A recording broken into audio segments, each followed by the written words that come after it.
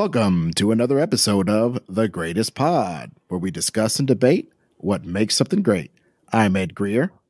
I'm producer Bill, and today we are on video, people, because we are discussing one of the greatest comic book artists of all time, possibly the greatest currently working, in my estimation.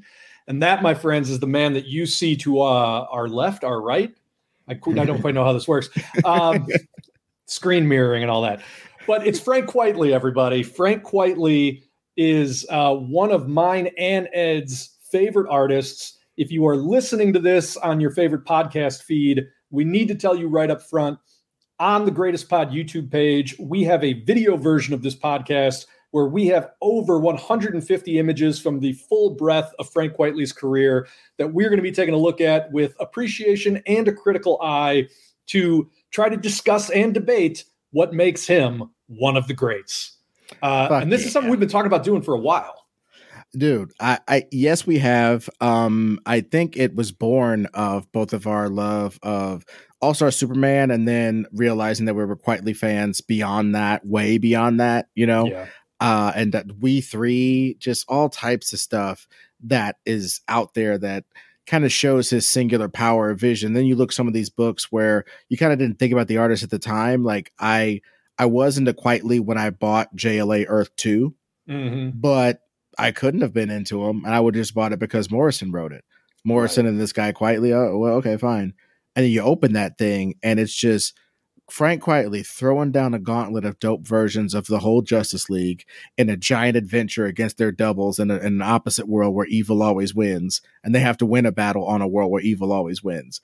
And this guy's just drawing the shit out of panels where like people have their hearts transposed on other sides of their body, and that's how they know they're from opposite world and shit. How do you draw something like that? How do you get that across? You know, I mean, it is worth noting too that a lot of Quitely's acclaim is at least in part due to the fact that he is Grant Morrison's favorite comic book artist. And Grant Morrison, being one of the greatest comic book writers of all time, gives him some absolutely choice material. But he also executes on a lot of that wild, inventive stuff, I think, better than almost any other comic book artist could. So, you know, just a caveat up front, but nothing to take away from everything that Quitely's done. It is amazing. Yeah, and I mean, being one of Mark Millar's favorite artists as well. It's just, and one of DC proper's favorite artists for big stuff. Like you want to relaunch Batman as Nightwing and Batman's kid while Batman fights his way back through time or whatever the fuck. Who drew that book? Frank Quitely. It's like he gets trusted like, he's like an obstetrician. You know what I'm saying? You trust him to hold your baby. You know what I'm saying? Well, all that said, he is also an artist not without a great deal of controversy. You know, a lot of Wednesday Warrior types hold some resentment because he consistently can't make his deadlines. We can acknowledge that. And also he has this weird reputation as creating ugly drawings, maybe specifically ugly faces and ugly bodies. But that is one of the major things that this podcast is going to argue against today. Oh, hell yeah, because obviously Frank Quitely's world is of a piece, as you can see from the piece that we're looking at right here. Superman flying majestically over, I guess that's a big Scottish art building because he had a big exhibition. Yeah, so he's just, look at this handsome devil. Love you, Vinny. But yeah, Superman as this big-chinned Giga Chad with a spit curl and his cape flowing behind him and his uniform beautifully, lightly, delicately creased with a little visible stitching around the shoulders to show you that this is a big old farm boy playing dress up to be a symbol. But he, you know, it looks like almost like this could be one of the first images of Superman from back in the days where he was just jumping over buildings. He brings his classicism to Superman. Yeah, but there is so much acting in his drawings, which is something that I'm going to definitely keep coming back to because I think that's one of the great trajectories of his career.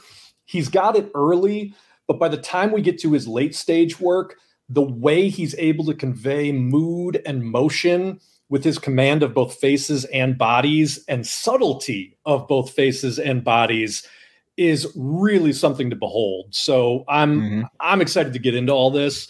Yep. And the other thing that we should let you know up front, we are going to go through his career chronologically. Yes. So this should be fun because we're going to see how a guy who really came in with a very unique style also developed it quite a bit over the course of these many projects that he's done for the past 30 years at this point. So, and just one real last caveat before we go, I'll dive all the way in.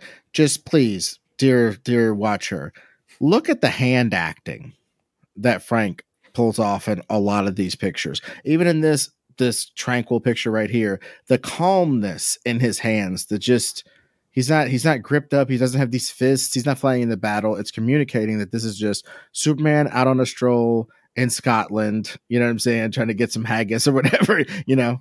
Well, yeah, I mean, there's something to the fact, obviously, these are not fists, which I think 95% of comic book artists would draw if they're going to draw this pose, but nor are they very rigid, just straight back hands. There's this natural curve that just denotes the fact they're hanging lightly. You know what I mean? There's no tension in the wrist. Yeah. And just that amount of subtlety is something that just suffuses all of his work. And I couldn't love it more. So if nothing else, you're going to get to see me gush over some of this small, almost unnoticeable stuff as we go through here. Yeah. All right, let's get it going. So Frank Whiteley is a Scottish artist, and his first published work was in, as you can see here, Scotland's Adult Humor Comic, an underground humor comic from the late 80s, early 90s.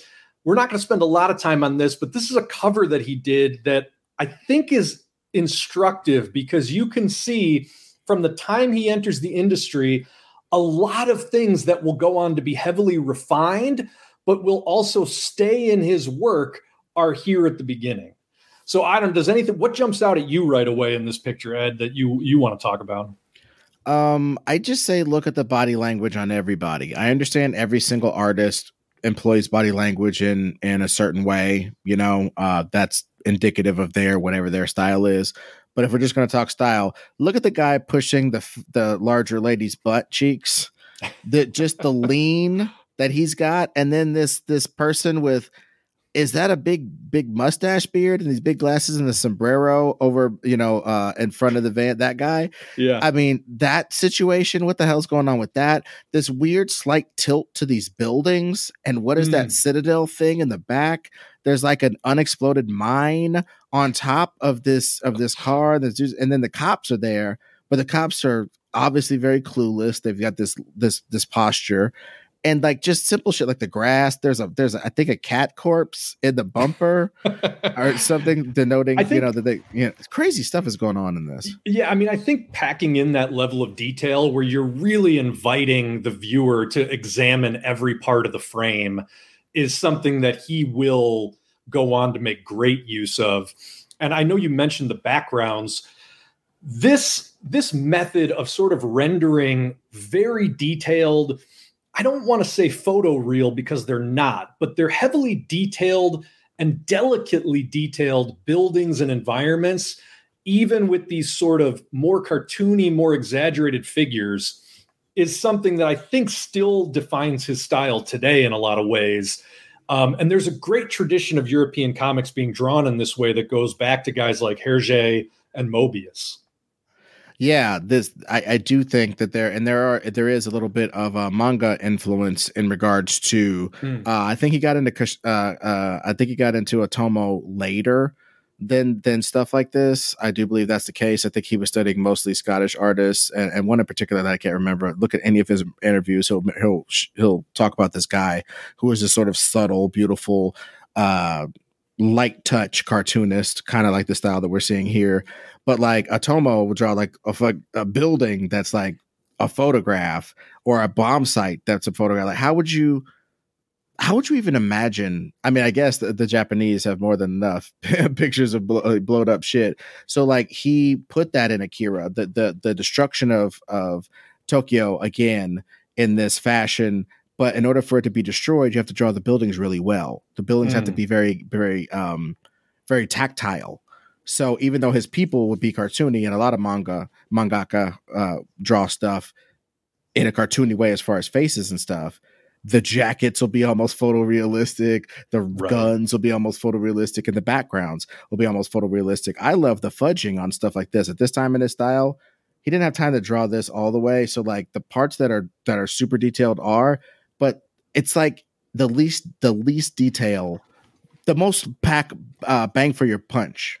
Well, and that is, again, that's something that you're going to see him refine quite a bit, because he now has some very well-developed techniques to sort of get out of drawing every detail in a background without kind of cheaping out on the detail of the background, if that's a way to talk about it. Mm-hmm. So the last thing I want to point out here is this vehicle. This Volkswagen Bug is drawn with so much personality, with such clean flowing lines. There's nothing harsh or angular or obviously ruled out, with a ruler about anything in this vehicle.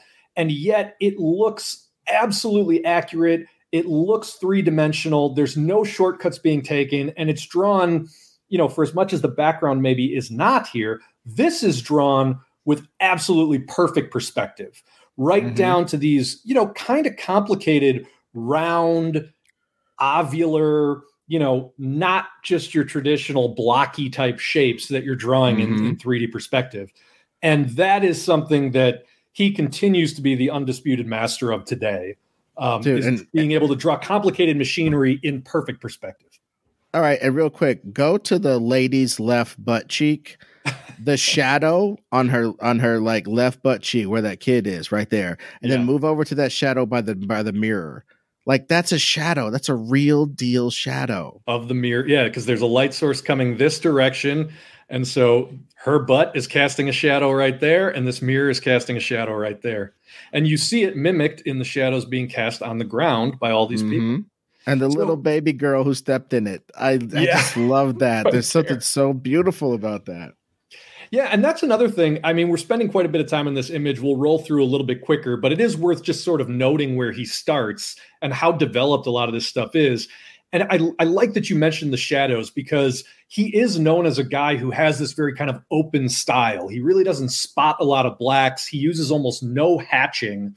And yet his command of lighting, as we will see throughout his career, is absolutely impeccable. So don't sleep on Frank Quitely's shadows. Yeah. Moving on. So his next big assignment was Judge Dredd. I have not read enough of this Judge Dredd in 2000 AD magazine in the UK to really comment on his run. But there's a couple things here. We've got this image and this image that I pulled in particular. So one thing I want to mention, Dredd always had this really wild kind of shoulder pads that were, famously rendered impeccably by Brian Bolland.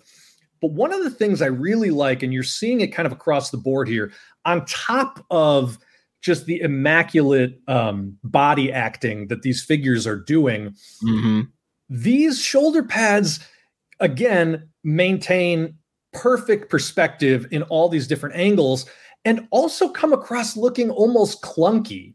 The three-dimensionality is not just about the shape being correct in perspective, but it's about the way that it lays on the body. Like, you can tell this is impeding their movement a little bit. Like, it's not necessarily comfortable.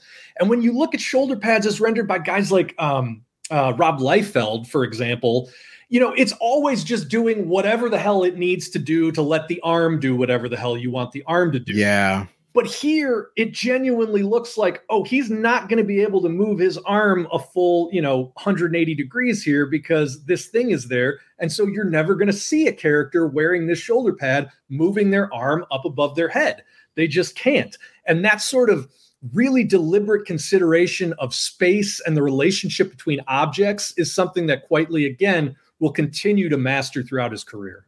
That it is so funny you point that out, because it almost looks like if Judge Dredd had to hang on by his fingernails in a cliffhanger type of situation, his shoulder pads would smash his head. Maybe that's why he wears a helmet. Totally. But again, I think it's it's something that Quitely does where it's like he embraces the classic design. He's not going to redesign it to make it more functional, but he's also not going to cop out and fudge things. It's like, nope, that's what it is. That's what he's wearing. And yeah, if you look at it as rendered here, he can't hold on to a cliff edge. And that's just the way it is. It just is what it is. Judges shouldn't get in that position. But looking at this next one too, this is a composition that Quitely uses quite a bit throughout his career. And I thought it was interesting that it showed up this early. It's this almost Kubrickian 1-point perspective with a figure in the midground. And there's not a lot of complicated perspective going on here, but he takes the time to add details that most other artists just don't. Not only is this sort of curved capsule top here in perspective from edge to edge, but the edges themselves have perspective. This double line is in perspective. The double line is complete. It's not just a quick schlook that an artist might make to indicate, oh, there's some depth to it.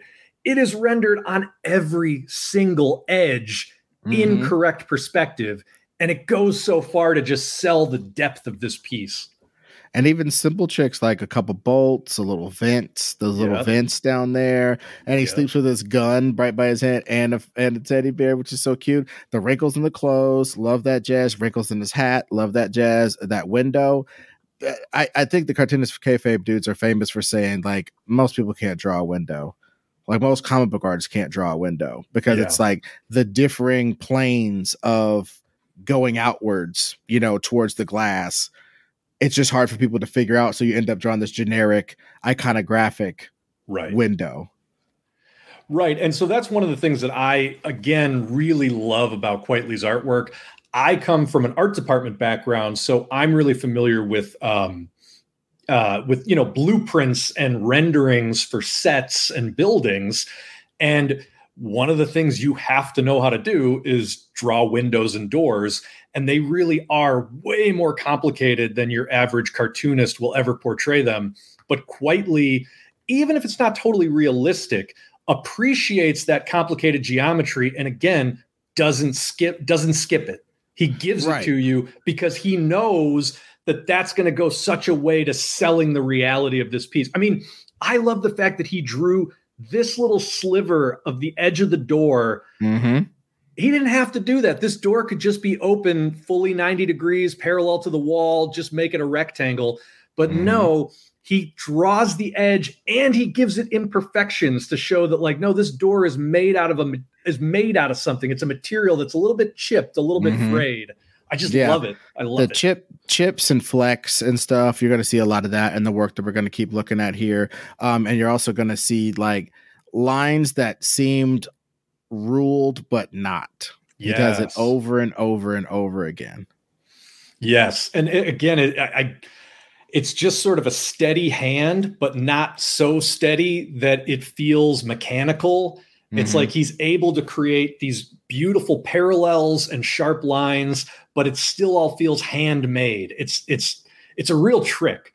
But I love what you said too about these little storytelling details. I think that's one thing that we'll see. You know, Quitely is not the guy who's going to deliver, you know, your absolutely iconic version of a hero kicking ass that you want to slap on a poster, but he tells a story. He's a real illustrator, right? He's not a comic book artist. He's an illustrator.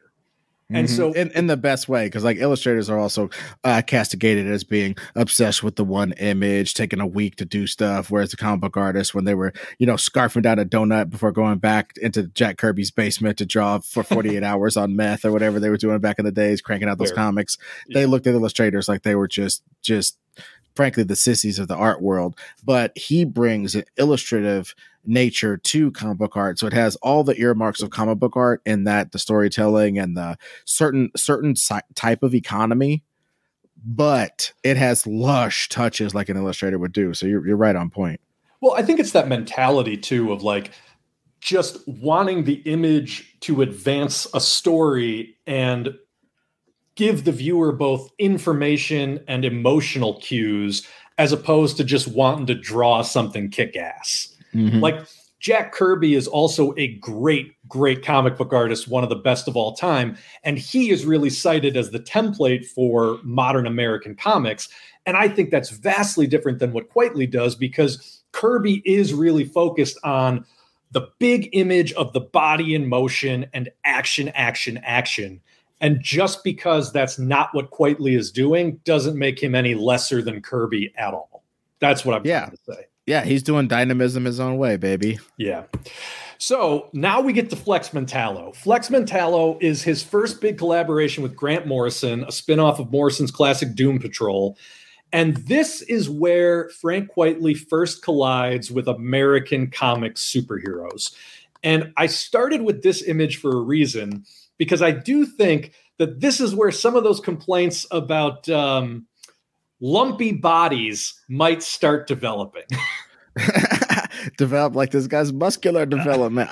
I love the exaggeration of Flex Mentallo, but like I think what's interesting about it is I think Frank Quitely might be one of the people who most buys into superheroes are different. They really are different than regular people, because when you look at the way he draws regular people, I just, I'm African American, so I'm going to draw attention to it. These African Americans or African British people, whatever, right here, the texture on her hair is fucking loving. It's flawless. You know what I'm saying? And the little kid, it's loving. He treats this lady as much as he treats Flex Mentallo. I know it. Look at the peanut gallery and this chick in the back eating a burger and the person smoking. It's just like, and the old lady being like, Flex Mentallo's over my shoulder. I remember him, I used to bag him in the 30s, like you see the people seeing him, and each of them is rendered with the same sort of love as the main figure is, but they are normal and he is extraordinary. Well, I want to even call attention to things like her hand as she's eating this pancake or whatever it is. And this guy's foot looks like it's nervously tapping on the ground. And I just want to point out that you can tell how comfortable, again, this sort of illustration versus American comics mentality, you can tell how comfortable Quitely is with the quiet bits of business here, with just illustrating life. But then you bring in the larger than life over muscled figure, and you can tell this early in his career, he's still trying to figure out how to make that work within this more idiosyncratic low key world that he's more comfortable creating. Yeah. And last things last on this one, I look at the acting, that lady right behind Flex Mentallo's fist that has the pencil in it. She's like, oh shit. She's checking out his ass right there. Yeah, dude. And the guy is sort of looking up at him, the nervous guy or the just whatever guy. And then this guy in the front looks like, oh shit. Yeah. Like it seems like he has a sort of a caught energy or a, it's just beautiful. And just it's like that sneaker. It's like, what the fuck's everybody looking at? Like he's in the moment of turning to check it out. Right. And just even simple stuff like his dumb sneaker. He just draws that sneaker. He draws that guy's and I will emphasize real quick, Frank Quitely's propensity to draw the less flattering angles of all types of shit. He's not always going for the most flattering angle of anything. He could have bent that leg under and did more of the foot sort of just coming out of the knee joint like they do for superhero art. But this sort of shitty, just caught out of nowhere, not dynamic. That guy's not dynamic. He's a regular guy. So you draw him like we caught him in this kind of ugly pose. Yeah. I love that. Yeah. Well, I even look at the pattern on her dress, the way he brings that into perspective and curls it around the hip as her leg comes under the table. Crazy. That attention to detail. Nobody else is doing shit like that. Crazy, especially at this point in 1991 or whenever it was that this came out. And why would you make that guy's pants checkered? The guy with the nervous leg and he's looking up at Flex Mentallo's rippled back. Yeah. Why would you make that a check pattern that you had to do that with? What if you're just drawing why the fuck you do that? He does it to make that because he knows in line art form that's going to blend into that lady's leg. He did that to make that stand out in line art form. Absolutely. Everybody has their own personality. No two people look alike in the face or even in dress.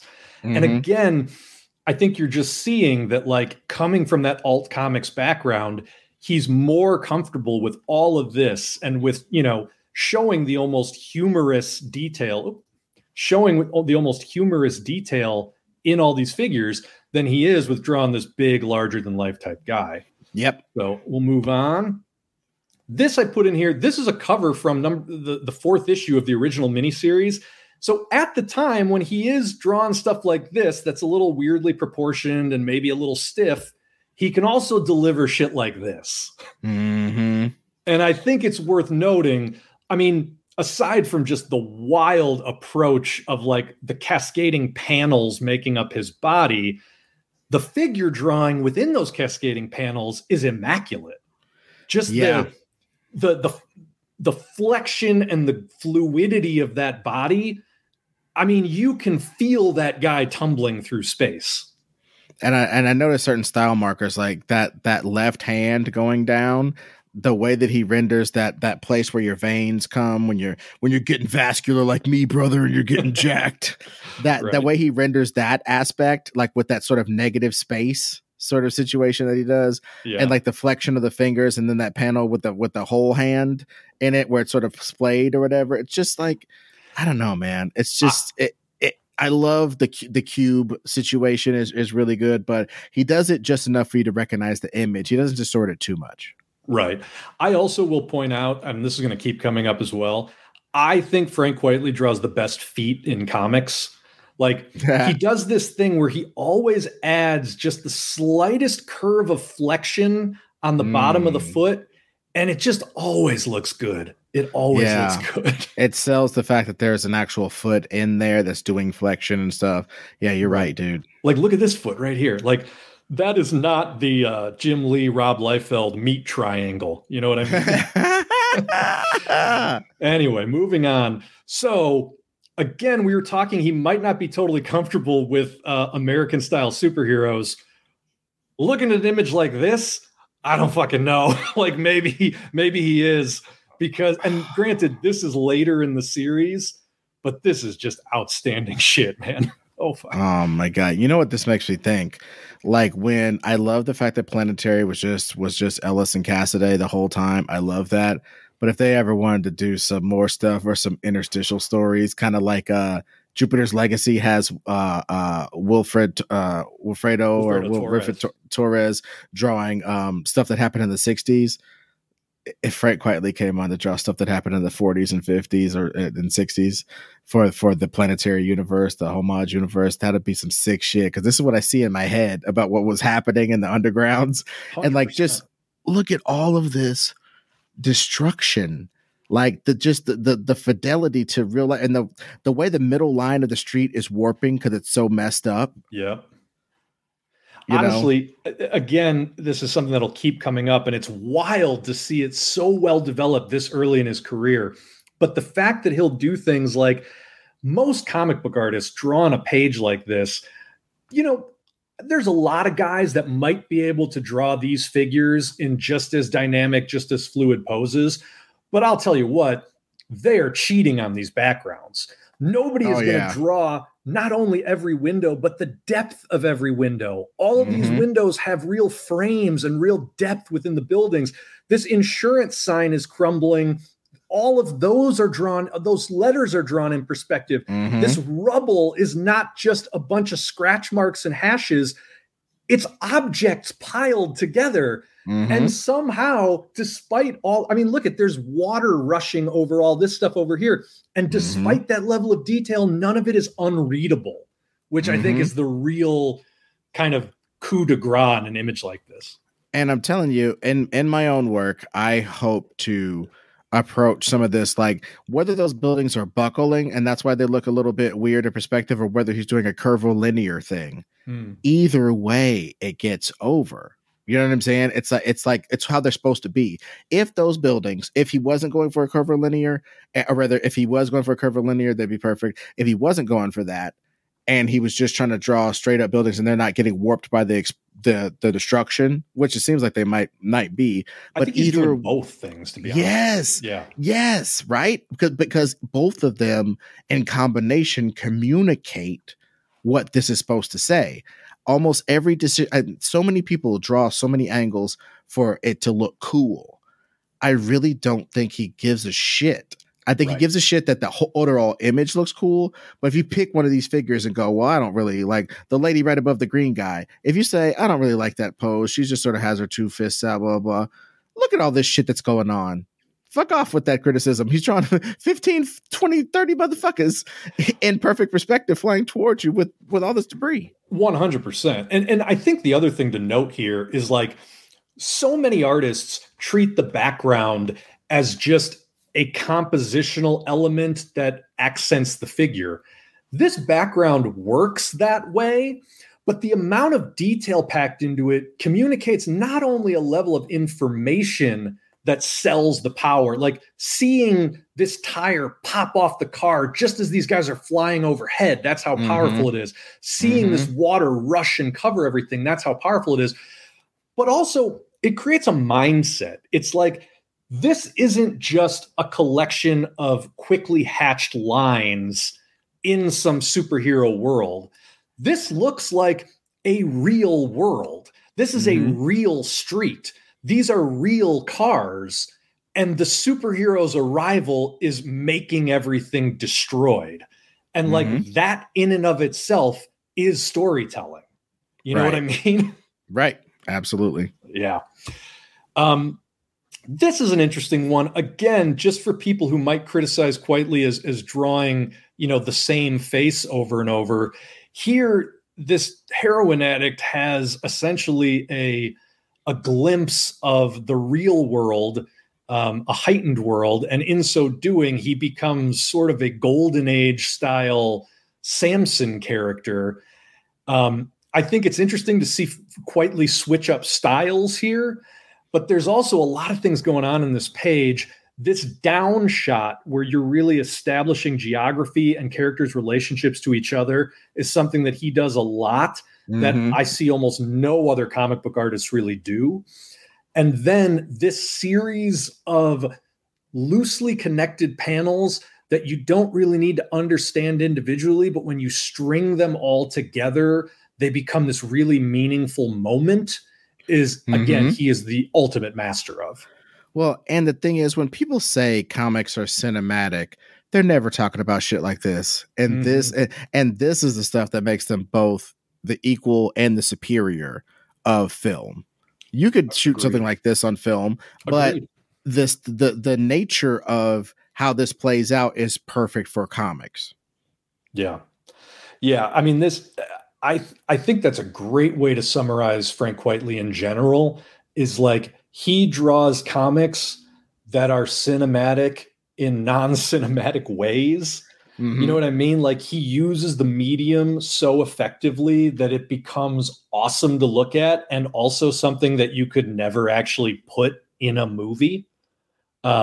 Because again, the use of space, the use of panel shapes, the fact that I'm becoming cosmically aware and these rapid fire panels fade to white. And then suddenly he himself is taking up negative space in this white void that extends beyond the boundaries of these panels. Again, those decisions tell part of the story. And just the right amount of detail on almost every one of these panels, because when you really look at it, this is a 1, 2, 3, 4, 5, 6, 7, 8, 9, 10, 11, 12, 13, 14, 15 panel page. Wow. And it seems like this open, beautiful, just very easily readable thing. It's a 15 panel page. That's so wild. This is a panel. This is not colored, but this is a page from the same story. And look at how different these are. And look at, again, for people who want to criticize the way that Quitely draws faces, look at how beautifully rendered every one of these faces is. I mean, absolutely gorgeous. Yeah. In perfect perspective and acting.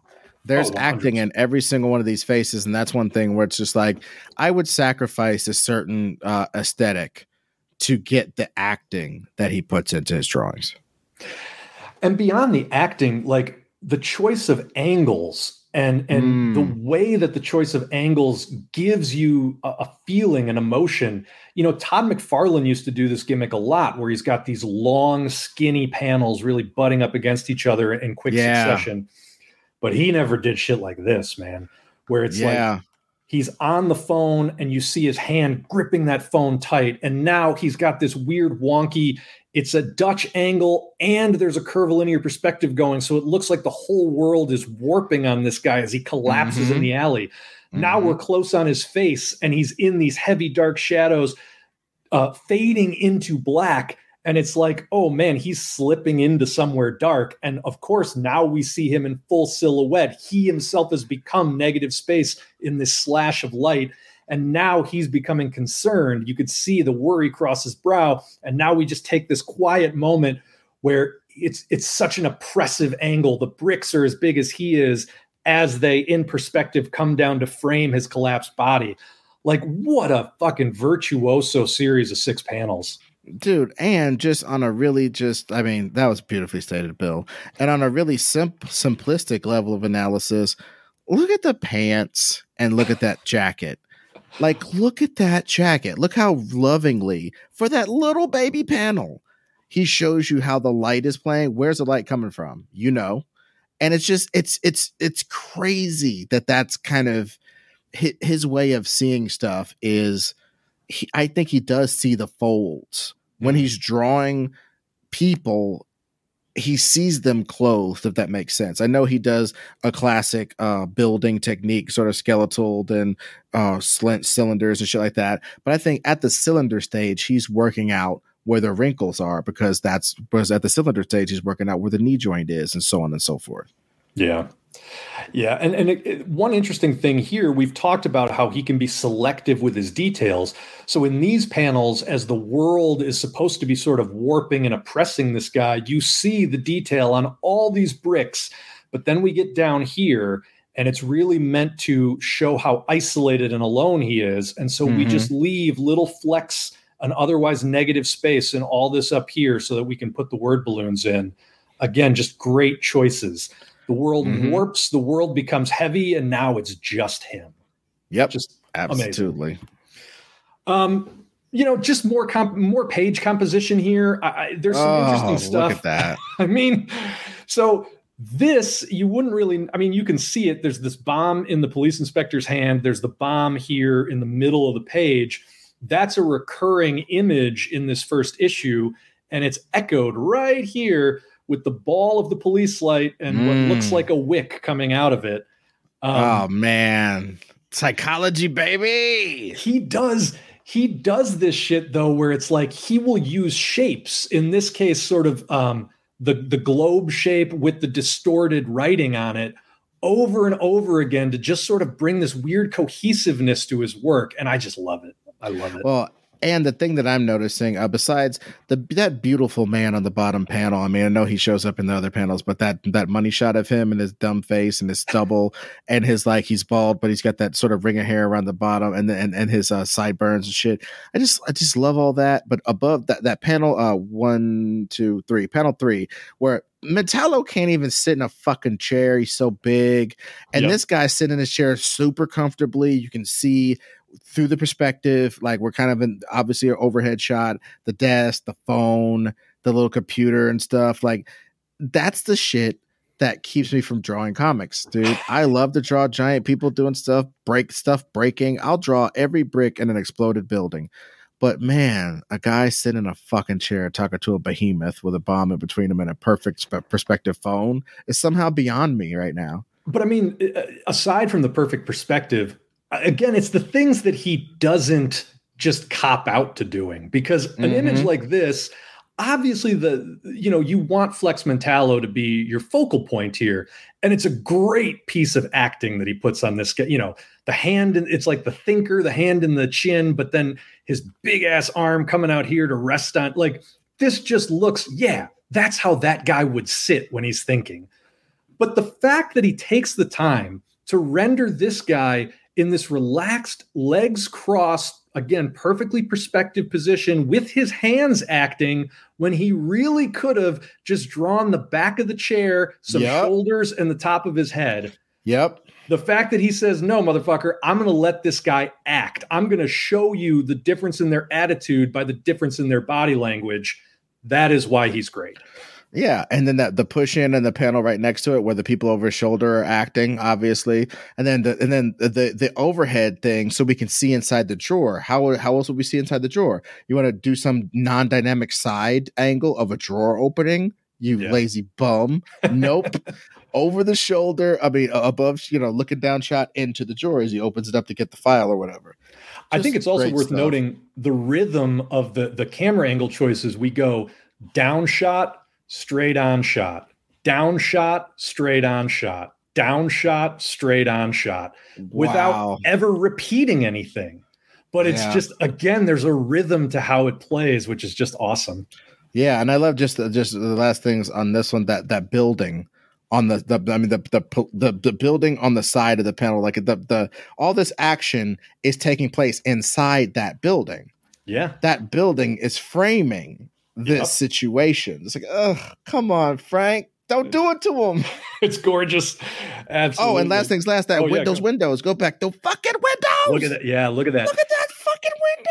So again, it's not just the cavity that the window fits into, but it's the frame. It's the part where the glass connects in between the interior frame and the exterior frame, and then the overlap, because you got to be able to open that bottom portion to open your window. Like, awesome stuff. Awesome stuff.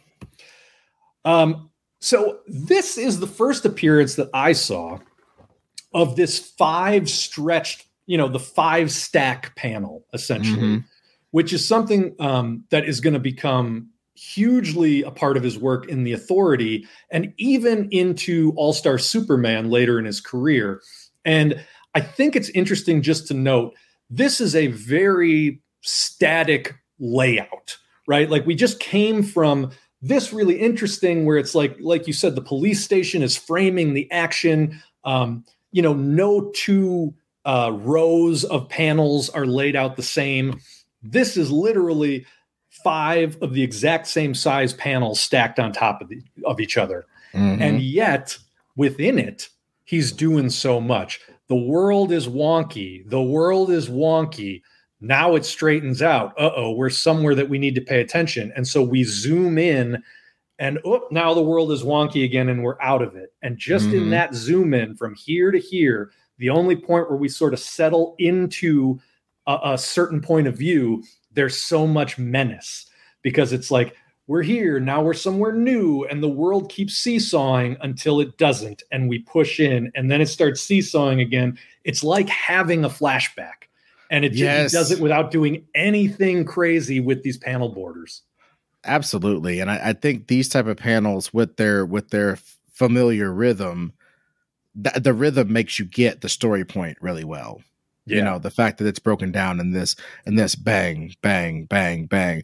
And I hate to keep harping on the perspective, but like that curved perspective on the castle and the goldfish bowl is killing me. And the fact that how he's drawn water, like if this was not colored, you could see that was water in a fish bowl and a fish. It's so hard to not cheat with the color, or to do it without color, to where the colorist just gets to be an accoutrement to your lines. How about the fact that so often when you see these sort of, glinting reflections drawn in comics, they're essentially just nondescript ovals or checkerboard patterns. He has got the slash of light from the window here, mimicked in its reflection back here. Oh shit, yeah. Image at the same angle. Oh man. I mean, it's just crazy how this dude sees. And I think so. I was reading a book and it was like, drawing is seeing. Yeah. And it's one of these stupid, like, that's just, what do you mean? Everybody can see. No, everybody doesn't see. Right. This guy sees every bolt in the light, in the base of the light pole. When he's walking around, he's walking his dog, he's looking at that shit. He can see it. He sees how high curbs are and how they warp the perspective if you look down the road. It isn't that perfect perspective you get in drawing class. It gets a little wonky as things jut out, as trees buckle the sidewalk, so on and so forth. He sees it. What they do in White Man Can't Jump. You can listen to Jimmy, but you can't hear Jimmy. Well, and then how about just these brilliant composition choices where we've got these slashes of harsh black here, and we're going to pull them back this way over here. So in between this seesaw of the harsh black going this way and then coming back this way down here, we've got this shadowed flashback, this really sinister moment. And then as those slashes seesaw you down to the bottom of the page, this perspective, the angle that he chooses here, could be what these evil boys are seeing, even though the coloring and the overall rendering tells us it's not. But again, those choices all add up to you understanding this is a memory that this guy's having as he's, freaking out in this alley. And again, it's just subtle stuff that is so, so good. And just simple stuff like, okay, go up to the guy's ear in the top panel and then go down to the goldfish. That's a diagonal. Then you go, then that sort of leads you down into the kid, which leads you over, and it goes and to see the hand, and then that hand goes down into the main pictures of those kids, and that central focus. And then check it out. Look at the brain or whatever coming down at that other diagonal. You know what I'm saying? It's like bing, bing, bing, bing, bing. And again, just if he just would have straightened everything out a little bit to make it more up and down, side to side, this page doesn't work as well because it doesn't have that movement you were just talking about. Dude, just and also, last things last, one of the things he said was when he talked to Will Eisner, he showed Will Eisner some Shimura pages that he did for like 2000 AD or some shit, and like a Judge Dredd thing where like some dudes were just shooting a bunch of undead zombies or some just major battle scene. It was so dope. He showed him these 2 pages, and Will Eisner goes, "Yeah, these are really good. These are really good, man." And he's like, okay, you want to give me some tips or whatever? And he's like, you might want to just keep the real focal point to the middle of the panel. I think that'd be a good thing for you to do. And man, he's been doing that for 20 years, 30 years. You're not wrong, man. I mean, that is something that, again, will continue. And it's a way that he uses these widescreen panels in such a different way than a guy like Brian Hitch, who will really focus on like strong side-to-side diagonal action, pushing things over into the corners. Quietly almost frames this like Mad Max Fury Road, right? Yeah. Where it's like boom, middle, boom, middle, boom, middle, boom, middle, boom, middle. And there's just a fluidity to that. None of this is hard to read. None of this makes you go, that even down to things like the placement of this guy's head relative to this door is the exact same here as it is right here. There's no cheating, no fudging, no just letting this bleed off into nothing because who cares? It's going to be covered by word balloons anyway. And the most detail, the most mark making in that background is right here, leading you to the most important part of this frame, which is him talking on the phone. And again, those are all conscious choices. That shit is not happening by accident. Nope. So fucking good. Getting to the end of Flex Mentallo here, again, just have to point out the scale that he's able to create is going to be a recurring motif in his work as well. See, that Otomo shit. If you don't draw the hell out of those buildings, this panel is just a bunch of gobbledygook. It doesn't have any impact. And just that panel, the second panel looking down on the city, it's just, boy. I mean, I love the body language and all the characters. They seem sort of weirdly resigned because I think they're about to die or something in this. But like, dude, I also love the way he renders the fuselage. On that thing. That's super fresh. And then like the little ticks that show the gigantic scale of this. And then you see the buildings are way smaller than this giant plane. And you're like, oh my God, this is insane. I mean, it's perfect. And you're seeing the overlap of the freeway exits and overpasses. Like, look at that. None of this is just like, nobody's going to look at it anyway. I'm just going to scratch in some shit so I don't have to figure this out. I mean, this is a city. And again, this doesn't have the sort of profound impact of the story where it's like the whole point of this story is essentially superheroes existed in this dynamic, crazy universe. And to escape some sort of cataclysmic crisis, they essentially create our universe in which they are fictional. But our universe is just sort of like this placeholder until they can become real again. And so the fact that they are now crashing here as the wave of nothingness comes to take them is a very profound moment. I mean, there's an implication that this is like some weird version of the Big Bang for us, right? Yeah. And again, if this was just some really impressionistic, a giant silhouette of a plane with some crazy, black rectangle shadows, it would communicate what's happening, but you wouldn't get the epic feeling of like, oh God, this is the end of one universe and the beginning of our universe. That's what I'm watching here. Like, Quitely respects the moment enough to put this much work into it. Yeah, I absolutely agree with that. I am literally blown away by this. They're seeing it in this context, just divorced from the story even. Yeah. It's so incredible. And I keep telling people, man, like since I was a kid, people have been saying, hey man, you should draw your own comic book. Because they see the still images or they see one comic book page I might crap out over the course of a week, trying really hard and ruling out everything and doing perfect perspective. And it's just like, guys like this, Kim Jong-gi, Brian Hitch, even to a certain, definitely people like Mignola, Quesada. There's so many people that make me go, maybe I should just write. Because like the effort to get to their level, obviously I wouldn't have to get to their level to be a professional artist. But as any sort of an artist, you want to be playing with these guys. You want to be on some level like this, have some ability to do this. You're right. I would scratch out some bullshit in the corner.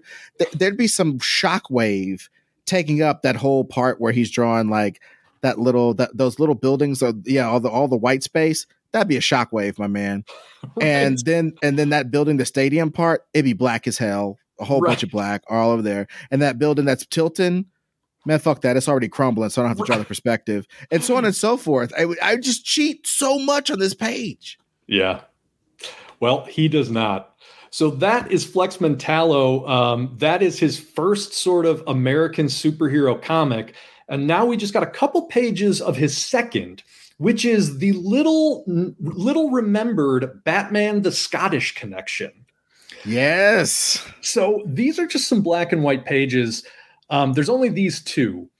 A couple things are noteworthy. Number one, these unbelievable detailed backgrounds where it's like he's not cheating on anything continue.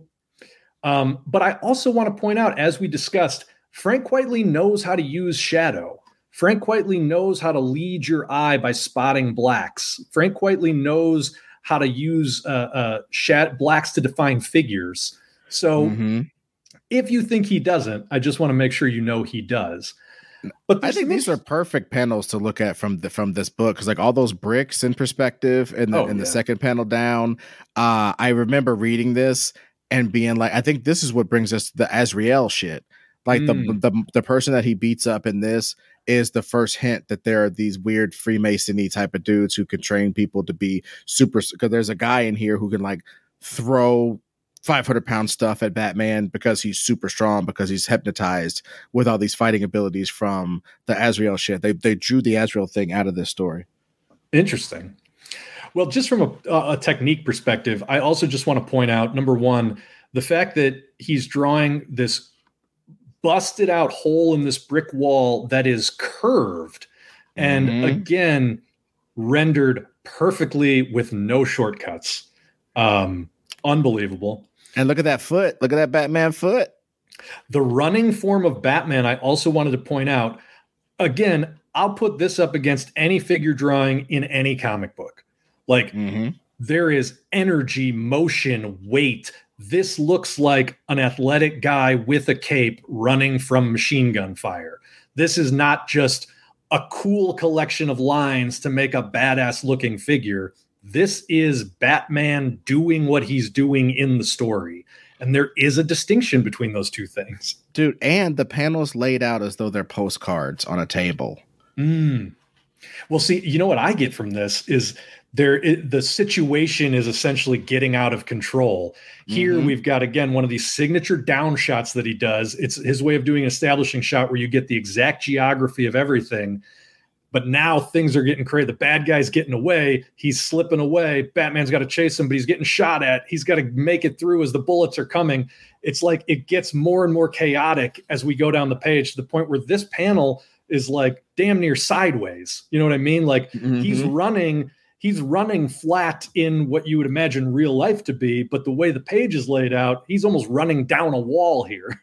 Dude, and for drawing all those bricks, he's like, you know what? I'm gonna just make Batman's body and this shit be black. I'm just gonna black this part out, man. I got a deadline. Yeah. Well, which I mean, it's not cheating. It really works for the lighting that we're looking at. Absolutely. And again, quietly using blacks. Oh wow! I've never seen these 2 pages in black and white. I'm really glad you grabbed this stuff in black and white, because that plague mask in the story, that's to represent the people in Scotland or whatever who got the plague because the English were assholes and denied them medicine or some shit like that. Sorry, Scottish people, I don't know your history as much, but the bottom line is those dudes represented that. That's why that's a plague mask. So those like bumps and stuff, those are like tumors and plague marks, and that visage, you know, it's a really unique design, really interesting. He's got a Scottish kilt or a quilt sort of thing pattern on him. Yep. Yeah, I mean, I just want to point out, like, there's straight up some Bernie Wrightson in the way he renders this plague mask.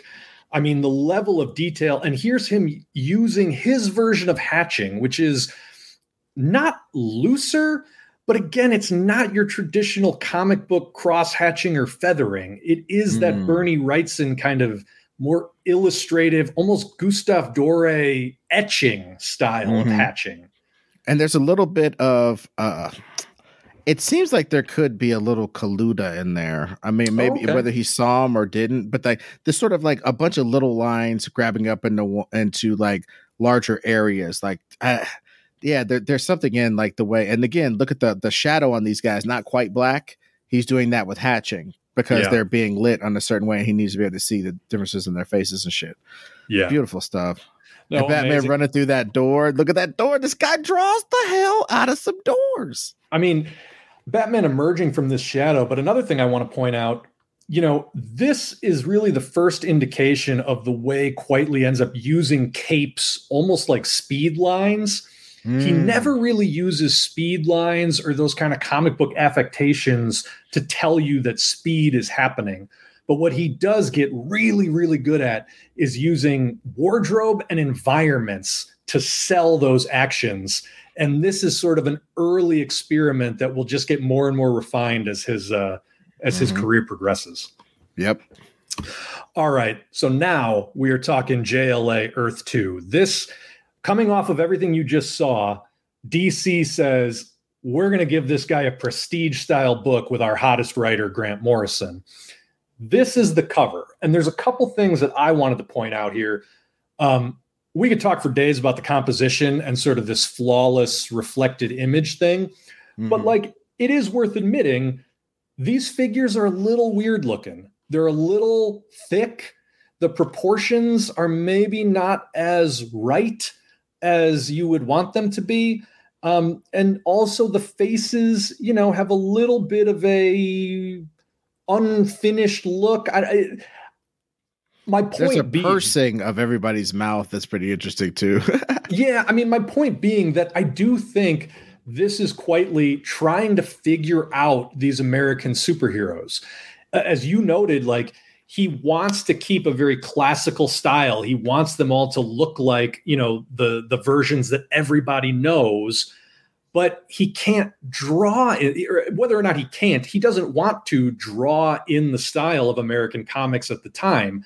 And so figuring out how to balance, you know, these bright colors and these larger than life figures with his very sort of sinewy idiosyncratic style is going to take some time. And so like this Superman is nowhere near as well realized as his all-star Superman. And it's worth paying attention to that. Well, these guys look a little bit sculpted out of plasticine, mate. Yeah. You know, there's a little bit of that. One thing I do like about the drawing, though, on the Wonder Woman, who, like, you know, his women, you know, if I was going to say Adam Hughes or Frank Quitely draw a woman to save the Earth, I'm picking Adam Hughes, obviously. But a Wonder Woman's butt lasso area, that little bit of negative space, that little bit of negative space. There's something magical about that. It sells the 3D of what's going on. It's just little stuff like that. He just gets right even when he's messing up, quote unquote. Well, I mean, one of the things that I love is the way these capes just kind of wrap around the figures. You know what I mean? It's not a blunt line hanging behind them. They follow the contour of the body. Yes. And again, it's a little thing that I hardly see any comic book artists do. Yeah. Yeah. I mean, just fabric laying properly instead of just dynamically. I think a lot of people can draw a lot of things just fluttering in the wind super hard or super speedy running and blah, blah. But just sort of the limp cape, the tie that's sort of bunching up when the guy bends over to put his head in his hands. These are things that Frank Quitely does better than anybody. Yeah. And I will say, you know, for all the talk about Adam Hughes, he's going to draw a much more beautiful Wonder Woman, Superwoman than Quitely is. I don't know if even Adam Hughes executes this sort of mirror image effect as well as Quitely. Oh, absolutely. Because it's the difference between like, I mean, Adam Hughes is definitely a sequential artist. No one can take that away from him. For sure. But like, he's an illustrator. You know what I'm saying? He's like, is a badass illustrator. And like, if I could draw one image that good and have people pay me enough to have a mortgage with me and my wife and shit, I'd do that. The fact that he even taxes himself with trying to do sequential drawn Hellboy stories and stuff, it's crazy. But anyway, but Frank Quitely, I kind of I think his Flash is the best out of all these drawings. I think the Flash is the most on model, besides being maybe a little bit too buff. Yeah. I think he did the best job of drawing the Flash in this particular drawing. Well, I will say there are some much better drawings inside than there is on the cover. So yes, this cover is probably made a long time ago. All right. So this is a 2-page sequence of Batman saving the Thomas Wayne of Earth 2. Mm-hmm. And again, I don't know if all of the drawings I don't know if all the drawings are perfect, but goddamn if the action and the staging isn't perfect. I mean, look at the acting, that beautiful acting we were talking about in all the panels, but definitely in that 1, 2, 3, 4th panel. That in that those guys over to the left, what they're doing, what they're talking about, this guy looking up, these, the boom mic guy, and there's the scrunched up Batman eyes. I think that's what those are. Yeah, that's what that bottom panel. I mean, this was maybe a Deadline thing with this bottom panel. But I mean, look, he drew all that other shit. I mean, every single one of these people in the second panel is an individual person. Every one of these steps and every one of these columns is blocked out in correct perspective. I mean, give me a break. And the other thing I want to point out, and this is something that will keep coming up with Quitely. So again, we've got put the most important part in the middle in all of these panels. But look at this 4th panel. Quitely knows you read from left to right. And so what we have, again, seeing what we've set up. So we established geography up here. We've got the 2 GCPD vans, and we've got a crowd that's coming up to them. The crowd advances further, and we establish that Batman is hanging upside down somewhere and watching it all happen. Now here in front of these steps, which we've really strongly established with these parallel lines, we've got our 2 main characters having an argument. Now we've got the most full panel of the whole thing. And we see, because this crowd that has been encroaching has now reached the vans, these guys are engaged in a conversation. Here are our 2 guys who are arguing. Here's this dominant figure with a shady face approaching at a weird angle, reaching into his coat. So immediately we're like, oh, this can't be good. But then over here, we're continuing to sell. Everybody's preoccupied with other stuff. So he's not being noticed. And all the way to, there's a little blip right there in this crescent shape. So we understand where Batman is in relation to this scene. Unbelievable. So sick. Unbelievable. So sick. Oh, so good. So then we continue. Our shadowy figure pulls a gun. Again, perfect perspective. You're reading this from left to right. Hey, what the fuck is going on? Gun in the face. Oh no. Down to here, again, exact middle of your goddamn panel, batarang to the arm, gun goes flying, gun up in the air. Batman tackles this guy. All we see is the hat, the cape pushing out of frame, and this guy is still aiming at the empty space where only the hat remains by the time the gun hits the ground and fires off. And now all that's left is an aftermath where we've got all those people that we saw before swarming this scene are being pushed away, and there's a crowd of bats coming out from where Batman was hanging when it all began. I mean, just classic stuff. And again, all these quotes and stuff. Number 2 in the list of things that make Ed not draw comics. Look at all these damn clothes, the riot gear for the guys have. Yeah. I also love just the decisions on Morrison and Quitely's part of just, you never quite see Batman this whole time. Yeah. And let me tell you something, Mean Gene, that's how it's supposed to be. I'm sorry, man. If you buy a Batman comic and Batman's on every page, that's a bad Batman comic. I'm trying to told you. Yeah. I mean, this is almost a cartoon gag, but it works. And the fact that he establishes a timing, because we all understand a gun thrown up in the air from, shoulder height is going to take so much time to flip and hit the ground.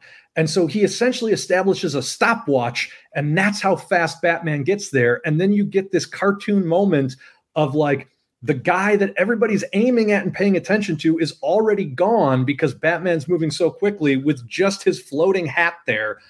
It's just impeccable staging. It's just unbelievable moment to moment storytelling. And enough buildings and perspective and shit to sell it. Yep. I think he just enough for the city. I mean, definitely way more than a lot of people do. But in his mind, I guarantee you he's going, I gotta draw this. I think when he looks at certain things, he goes, oh, shit. This way that I've thought of it, I'll have to draw the inside of a van door and the inside of a bumper. But, it just, oh, dang. And he does it. He eats the frog every page. And look at this. I mean, these steps are, again, that sort of organic straight line that we were talking about, where it's like just the little bit of variance, the fact that it's not just a ruler makes it feel like, oh, that's weathered concrete. And then he goes the one step further.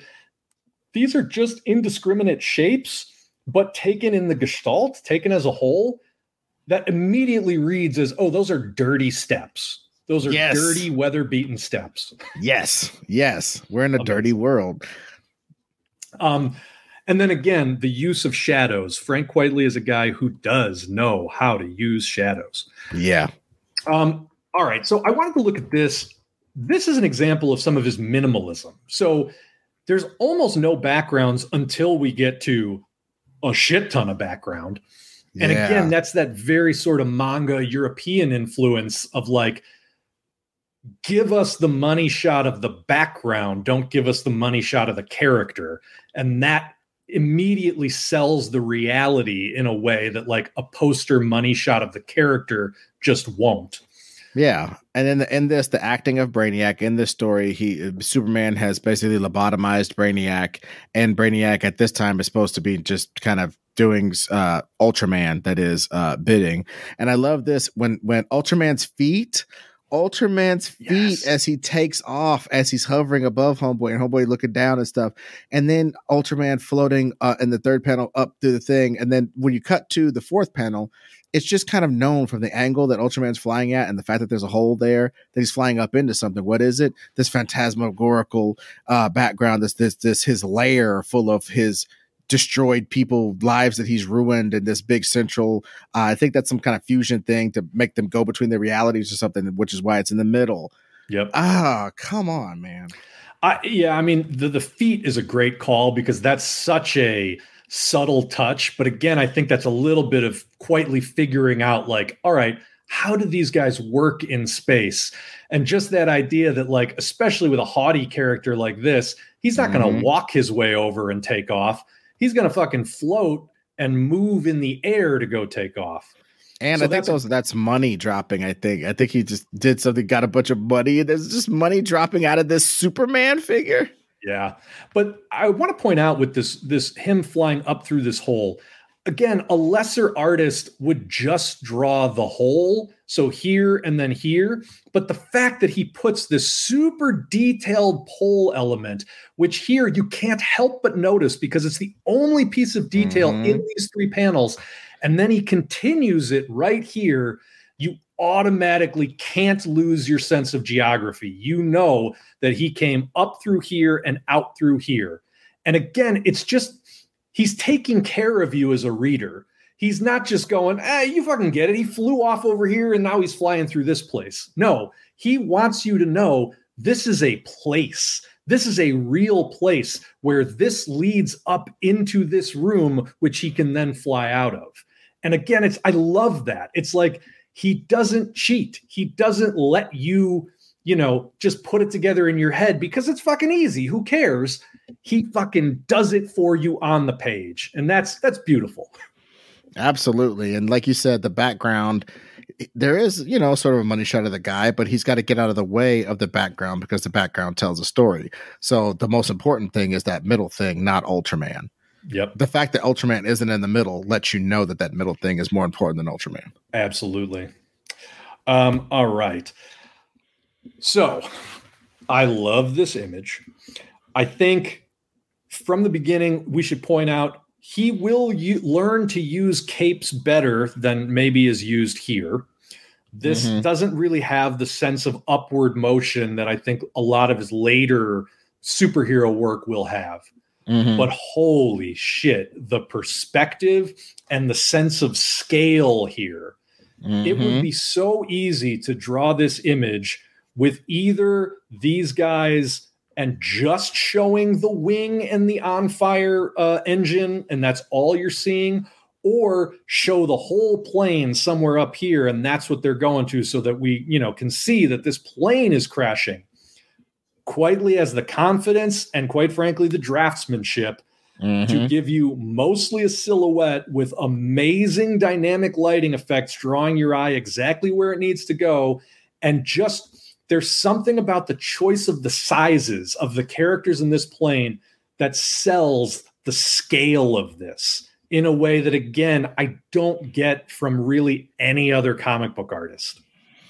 I really can't say it better than that. The only thing I'll note is the on the plane, actually, those sort of panels. Yeah. Like when space shuttles fuck up, it's because those panels fly off and shit. Just he lets you know that things are made of stuff, which is the dumbest sentence I've probably ever said. But you know what I'm saying? No, you're right.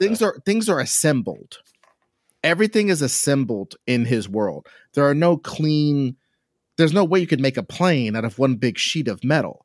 It's a bunch of sheets of metal, and just those little lines give you that impression. And he does the same thing with bricks on buildings, especially from a certain distance. Yep. He does the same thing on certain nicked up surfaces like tables and things, walls. He just has this tactile ticky thing that he does that is so much more effective than almost anybody else's tactile ticky thing.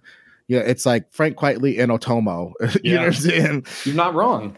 You're not wrong. I also want to point out that, again, this would be such a great opportunity to have all these characters flying directly at camera somehow, or we're directly behind them. But just this choice of angle is so weird, but also so appropriate to the storytelling. Like, we're not just trying to get money shots of Superman, Wonder Woman, and the Martian Manhunter. We're showing you the scale of the problem and the fact that they're responding in midair. So you're getting the information first before you get a quote unquote cool factor. Yeah. And I just want to say, Martian Manhunter's little draws. Just look at it, man. Look at how he articulates that. Look at the softness of Martian Manhunter's like quads. Yeah, he's not super ripped, but he doesn't necessarily skip leg day, but he doesn't really do a lot. He does like a lot of squats, but not so much that he doesn't really do leg extensions. He just does squats. And then you see his forearms though. boy, those Popeye ass forearms and biceps, his chesticles and stuff, and just the fact that you can't even see Wonder Woman's face. Yeah. I think a lot of the Bechdel test type of people would be like, what? You can't see Wonder Woman's face, but it's so perfect for this thing because it's Wonder Woman. You can see all the proportions and her boots, her lovely little boots, and just her upward face and her hand. That flying that away from us hand. Kills more flying drawings from more artists every year. It's like only you could prevent forest fires type shit, like it's so hard, right? To determine where is that hand, where should it be? Some people draw that angle and her hand would be way up by the other one. There's this dedication to a certain sort of, and again, the non-flattering angle. He loves it. He almost revels in this isn't as flattering. This angle shows these dudes as majestic flying characters, but they're dwarfed by something. You know what I'm saying? Like you were saying. Yeah. And I mean, obviously Wonder Woman's arm is covering her face here, but like you really don't get a good shot of anybody's face, but that doesn't matter. Yes. And that's, And I mean, I also, just because you started the conversation noting Superman's hand in that first drawing here, again, they're not clenched into a fist because I think even this early quietly understands that's not who Superman is. But look at the tension in his fingers. He's relaxed in that original drawing, but here now it's like he is stretching his hands out because he's ready to go to work. And that extends even into his forearms where it's like everything here is flexed and tense because shit's about to go down. Yep, absolutely. Worth noting. So this is Quitely's initial layouts for the first couple pages, but here's that spread. Look how detailed even the layout is. Dang. And, I mean, that's some hot shit right there. And he's working out this lighting scheme from the jump. And like, it's not exactly the same because you'll notice if we go back, Wonder Woman is way more in the silhouette here, which I think makes it more cohesive as a total image. But like, again, just making bold choices from the jump. Dude, I love it. And that Lex Luthor up in the top right coming out of his space capsule. Yeah. Oh, well, I think I've got a couple other of these pages in here. We'll return to them, but you already just got a quick glimpse of it. This double page spread is fucking unbelievable. So it really is. Again, we want to talk scale, right? You've got an Earth about to collide with our Earth. So in the immediate foreground, the scale between the character and these pillars and this rubble shows you that's how strong they are. These big, thick-ass concrete things they've brought down in their fight. And now we take a building that you know how big that is, and we put it in the background so that you have a sense of like what the scale is here on Earth. And then we take up almost the entire sky with this approaching Earth, and everything is perfectly detailed in perfect perspective.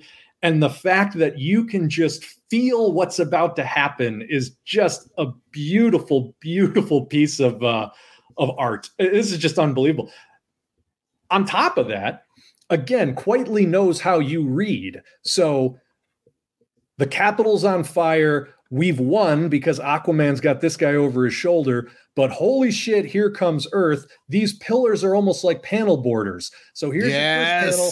Here's the second panel. Martian Manhunters. What can we do about this? He's got him on the ropes. This guy comes in and he's so small, it's almost answering this panel. It's like, we can't do shit. Like, we're just these tiny little things looking up at this big thing happening. And finally, Owlman's marching in because he's got a plan. But it's one image. And yet it's like you get the full chronological story just from the layout of the panel.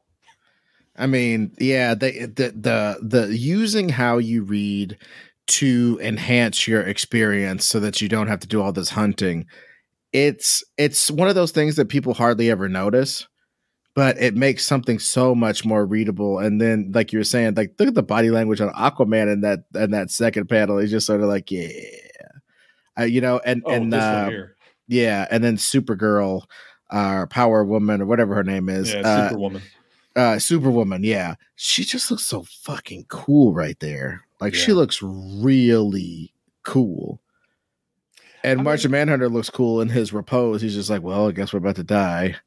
Well, yeah, that's what I mean. When we get to the acting, it's like, and again, we know that Martian Manhunter was right here, and Superwoman was right here. So you see, they're both coming down the stairs because that's literally the spot where she was standing, and it's almost exactly straight down from where it is in that first panel. Again, these are deliberate goddamn choices so that you as a reader aren't going, oh, wait, what? Who's where? What? It's like, no. These people are moving like actual people in a three-dimensional space, which sounds simple, but so many comic book artists don't do that. And it's unbelievable that he does that not only, in these money shots, but literally in every panel he draws. And when you start to think about it that way, you understand why a guy with a seemingly simple style can take so long to draw a book, because he is making every one of these choices. I guarantee you he laid out this sequence of 3 panels a dozen times just to figure out what is the most effective way I can juxtapose all these images. Absolutely. And again, rubble. Just a loving rubble. Unbelievable.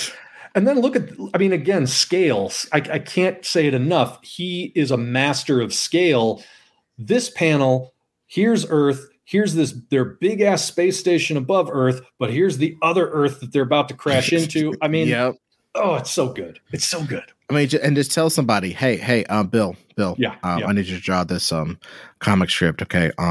These superheroes, they're like fighting on the destroyed capital, right? The superheroes, right after the capital has been destroyed, a giant Earth is going to come and collide with our Earth. And so the heroes have to see that. And how many heroes are there? 1, 2, 3, 4, 5, 6. There's 7 figures. Don't worry about it. And then there's rubble all around, just give me a one-time shot. And then show me space. And then the Earth coming closer to smash us. Just that's your assignment. Do it in 3 panels. Dude. Oh, so good, man. This is so good. So again, this is one of the earlier pages, but I just wanted to point out the composition. First of all, these stacked wide panels with your center of focus in the center of panel, and then also the scale that he creates here. Just as simple as the parallel lines, which is what you see when you're driving through cornfields.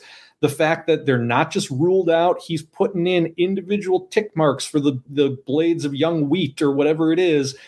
And the choice of like, I'm going to leave this all negative space to just be sky with this slash coming in and this little tiny truck lovingly rendered in perfect perspective. Again, he's a master of space. Right? Like, yeah. There are ways to draw this panel that don't communicate the isolation, the bigness of the place, the weird serenity of it. Like, it's something crashing to Earth, but it is not like a violent, scary moment. And he doesn't draw it to be such. And nobody else does this. I just have to say that nobody else does this. Yeah, and I just, again, I love the panels laid out on top of each other, slightly overlapping, but the one that is dominant is the real world, like the world that we're in. This thing is coming from somewhere else, as evidenced by the fact that it's from outer space or whatever. But this is the real world with this wheat and this openness, and there's no town in sight, which suggests this it's in the boonies or whatever. And then we punch into inside this truck, and you don't have any problem understanding that we went inside this truck. There's a big fat steering wheel and there's a shadow, and the people are acting, and that's what lets you know that's a truck. He does not spend a bunch of time lovingly rendering all the dice hanging from the mirror, although you see the mirror in the top part of the thing to communicate that it's a truck. He does it just enough for the city. And when he has to draw a billion things, that's what it is. When he has to draw a billion things, he knuckles down and draws a billion things. But when he doesn't, and it's more effective for him to use open spaces and stuff, he doesn't shy away from that or make it look like he took a break. Agreed. And I do think it is kind of amazing that it's just their body language, their body position, the steering wheel, and this little bit of mirror. You know exactly that these are the people in that truck as that thing explodes. Like, and it's doing more with less, man. It's so good. I just had to put this in here. I had to put this in here because, like you said, when he's got to draw it all, he'll draw it all. And look at this fucking top panel. I mean, oh my God. Unbelievable. Oh my God. They're like rebuilding the Capitol. Oh my gosh. Also worth noting, this was in Zack Snyder's Justice League. Tellingly, in this, Wonder Woman is repairing Lady Justice after, an event that damaged it. And that's why we're seeing her juxtaposed with the statue, as opposed to just standing alongside the statue before she goes to beat the shit out of some people. Might be a little bit of a different message there. That's all I'm saying. And I love this concept. Again, look at that I guess fourth panel. Just their knees, their super knees. You know what I mean? Like, who does that? Who does that? You know what I'm saying? And this beautiful downward shot. And also perfect perspective, and then that last one with the mirror image motif again. Yeah, just geez Louise, man. You can just I when people go, oh, they don't like how he has a big chin, I just want to punch them because this is so evocative and powerful. And again, this scene right here would cost millions of dollars. Yeah, I mean, and by the way, look at how clear this geography stays, because from the beginning, you've got Wonder Woman with Lady Justice, Superman with the dome of the Capitol. Mm-hmm. Second page, Wonder Woman with Lady Justice, and now we're seeing this little bit of a peak, and Batman sitting on the roof. And here comes Superman, the dome of the Capitol behind him, so he finished up over there and is flying over to Batman, who we know is right here related to Wonder Woman, and then the three of them collect on this peak, which was established right here. And down below, again, we didn't establish this building, but we can no, you see Superman, Batman, and Wonder Woman's in the reflection right there. God. And now they're all together. I mean, this is unbelievable. Like, you don't need to map out the scene that clearly for what amounts to just them having a post-battle chat. And look at how much work he's putting into the storytelling for them to have a post-battle chat. Well, yeah, and this is basically the end of the story. I think this is the us coming together, and we're important, and the mirror of us is very powerful. The image of us from below or whatever is very powerful. We need to there's a lot of responsibility in that image, almost like a Spider-Man book. And one thing I'd say about that middle panel, dude, he cheats that Capitol. If you really look at the distances and stuff where Batman would have to be, he cheats that Capitol, but it helps the story. You don't have to keep everything so stupidly accurate. You're not Google Maps. You're an artist, for Christ. You don't have to do that. He cheated it to make it communicate. Yeah, it's great. Also worth noting, Superman here has a very kind of haughty body language, which will be revamped completely when we move on to All-Star Superman. Yes. So that's just. But I think that's even acting though, because he's like, a note of idealism, Batman, from you. It's like, I've caught you being a good guy. You know what I mean? Yeah. And then Batman, looking up at Superman as he often does, says his snide remark. Morrison is doing some great writing on this too, to come up with this image and this series of images, whether he said they're repairing the Capitol and here's the conversation, or whether he said they're repairing the Capitol to give me a wide shot, give me three in the middle. You can do whatever you want at the bottom. Just make sure you do that them all assembled image really good. Yeah. That image, the 1, 2, 3, 4, fifth panel, I guess, could have been skinny to make room for that, or it could have been worked into the top to the middle three to make that bottom one super wide and do the thing. But there's something powerful about the way it's actually laid out. Well, there's a solidity to it. The fact that it's essentially, well, first of all, the page is laid out as a mirror image, right? But the fact that it has that quality of being mirrored, it's like there's no imbalance. Everything is perfectly balanced here. It's like the one panel that stretches across, 3 exactly the same size panels, 2 exactly the same size panels. Like, it's sturdy, it's reliable, which is again the exact feeling that you want this scene to achieve. Absolutely. Yeah. So that's JLA Earth 2. Now, this is not Frank Whiteley's art, but I wanted to put this in here just to illustrate the transition, right?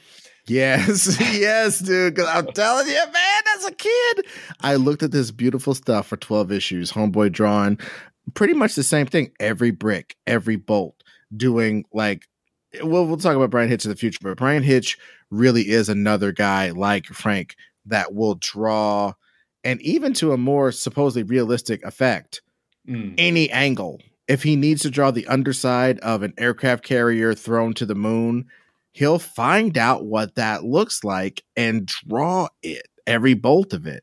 And when things come apart, you can see how they would be put back together. Some people's debris is total garbage. It would never coalesce into a thing. It doesn't look like something breaking apart because it doesn't look like it was ever together. Mastery of that, and mastery of the human form. Look how beautiful his like ladies are, beautiful and beautifully proportioned and buxom, and just everything you want comic art to be. And then you get this big chin Scottish fucker drawing this stuff coming in. It just jarred me as a kid. So this is the Authority, which I don't think we've said yet, but you know, Brian Hitch is an amazing artist.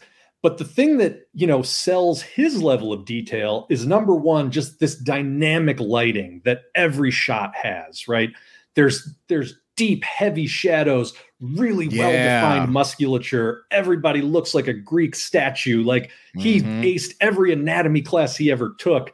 And every face has got like just the strain of rage and effort. Like this is the apotheosis of American superhero art. Just Greek god statues with cinematic double lighting, you know, drawn to look realer than real. And that was the Authority. And then you got this guy come in. So you go from this version of the Authority to this version of the Authority. And I can see how that'd be a little jarring. Dude, oh my God. And again, there were certain things that I appreciated about like when we started getting into the stories and stuff, but like with just this still image, it's just like Frank Quitely isn't for selling posters normally. Now, I think a lot of his painted work, I'd put that in the fucking Louvre, you know, because he really works out a lot of things. He doesn't leave anything up to an inker or even a digital inker or anything of this nature. But like, oh, Jesus, look at Apollo. God dang. And then like the wrinkles in his costume. I didn't, you know, Brian Hitch drew a lot of things, but he drew clothes very well. But there ain't a wrinkle in Apollo's costume. Right. I mean, that's the Apollo that we're used to getting. And this is the lumpy, weird looking Apollo that Frank Quitely was going to give us. And I think you said it best, right? Like Brian Hitch is the most poster worthy artist to ever art. Yeah. Frank Quitely is not. You know, Frank Quitely is not here to give you the money shot, but he is here to give you unbelievable storytelling. And that's what we'll get into. Yep. So let's start with Apollo launching a guy into the sun.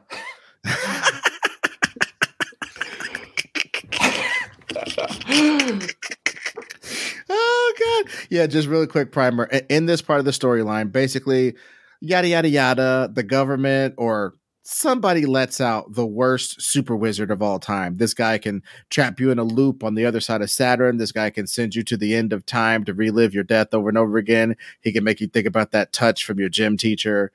You know, in an infinite loop. He could do all sorts of horrific magic to you.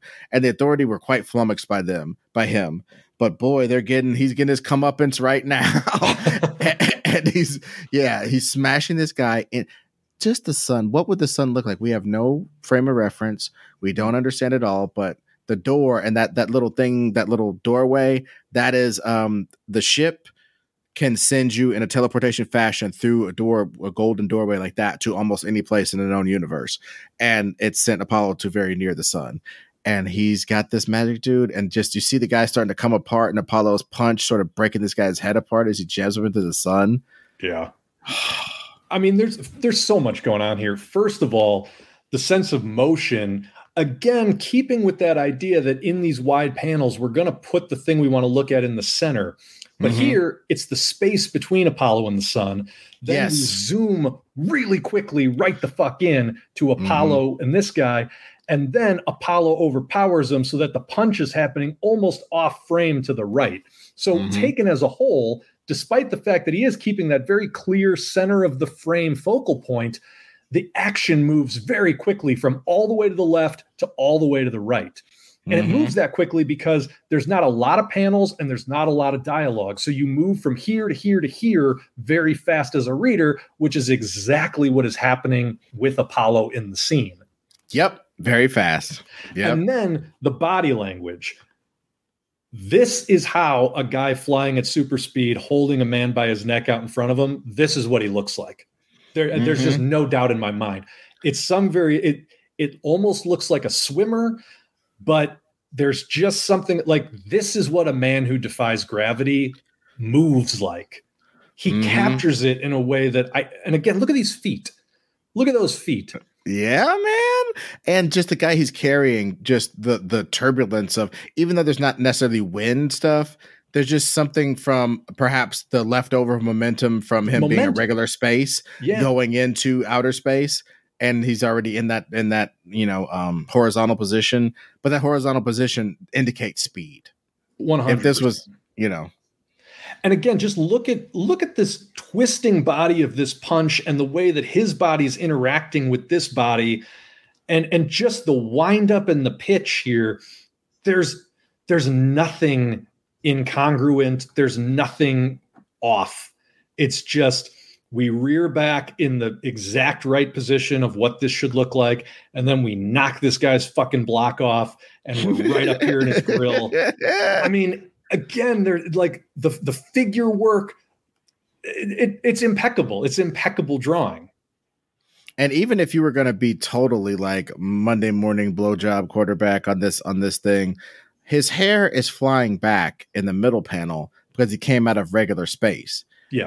But the stuff that happens in the bottom panel is happening in outer space. So his hair is no longer obeying the laws of any sort of he's outside of air, so he's outside of physics as far as his hair having to blow back. Right. And it's floating freely in the bottom. I mean, Frank might have been the type of dude who thought that. I think you're right. It's the hair is kind of whipping around with his head, with his arm. Like everything is just selling that circular motion. Yeah. Punch this guy in the face. I think that might be more accurate. And I think that's even more. So it's just like, again, if you got to cheat something, make it tell the story. Yep. So this scene continues. This is also great because this is a 2-page fight scene in maybe 5 panels, and it gives you everything you could want. So we get the wind up and the punch, and now we get, here's one of our great stacks, 5 panels. His head reforms, he counter punches, and then he punches again. And immediately in these 3 panels, we understand this battle has turned incontrovertibly. And between the previous page and these 3 panels, that's 6 panels, not even 2 pages. And that is as dynamic a fight as you're going to get in any comic book. Dude, and now I'm remembering the story. He was one of the doctors. Correct. The doctors are magicians of incredible power, and they gave the power to some evil guy. And it took the entirety of superhero-dom to take him down in like the 60s or 70s, and he got put into a super prison. And something happens in the story, and he gets let out. And he gets his powers back for like an hour. Right. And he does irrevocable damage in an hour. The authority evacuates the entire Earth to parallel Earths so they can fight this guy. Yes! Dang, I can't believe I forgot that, but that is absolutely right. They evacuated the planet because this dude is so hard. Yeah, dude. I love how his head starts reforming in the top panel. It's better than anything any special effect in any movie is going to do. It's like you're seeing the viscera and the brains and the skull just sucking back into his head. It's unbelievable. Yeah, and even if you didn't know the story, these characters in the 4th and 5th panel are looking up, and they're just like, oh man, this is bad. And I love this Mark. I just got to do this Mark Miller dialogue real quick. Please. Apollo, for God's sake, all you're doing is pissing him off. Get him back down here before he turns the entire solar system into a damn freezer box. That's just so funny to me. Apollo, you're just pissing him off, because nobody talked to Apollo that way. Apollo was dispatched in the first 12 issues to destroy armadas. And he's getting taken down by a fat old man with no head. Yeah, that's a great way to put it. I also, again, these conscious choices, this V shape that they're separated, they're closer, and now they're, his face is getting smashed. But this V shape leads you right down to the team, and you almost feel the snap cut of like, oh shit, this happens, and then boom, we're back on Earth. Stop pissing them off. And again, It's like, that pacing is all a deliberate choice. Yep, absolutely. This is another 2-page sequence. This is from a different storyline that Quitely draws. I just want to point out this is, again, simple 4-stack pages. Great standard establishing shot, gives you this building. Enough detail to sell as a real place. But the only thing you really understand is we're on a hill and it's got these glowy horizontal windows. And that will come back at the end of the sequence. Now, I just want to point out the camera work here. Mm-hmm. This staging is crazy. So we could see these women from a perfect profile, right? From in front of their desk. Yes. But we're coming at them from this 3/4 angle. And this woman looking surprised and this woman looking over her shoulder, it makes it feel like we're approaching them unwanted and fast. Right. Like, and the first one we see has a look on her face, like she's looking over her shoulder, like, what the fuck is this? And then one lady's going, what the hell is this? And one lady's going, I'm scared of that. So either way, whatever's coming is hardcore. And then the second panel of like him just smacking both of them with one like left backhand, I guess, smacks her back, and the other one almost takes her head off and destroys her coffee cup. Her coffee cup smashes. And the papers go everywhere. The paper she's holding, the coffee cup she's holding are all over the place when he gives them the super pimp smack. Well, and don't tell me that it wasn't deliberate, that we are establishing all this shit on the desk. So when we see it go flying, we understand the power of that punch. And again, reading from left to right, reception. These are secretaries. I'm having coffee. What's coming over my shoulder? Something terrifying. Oh no.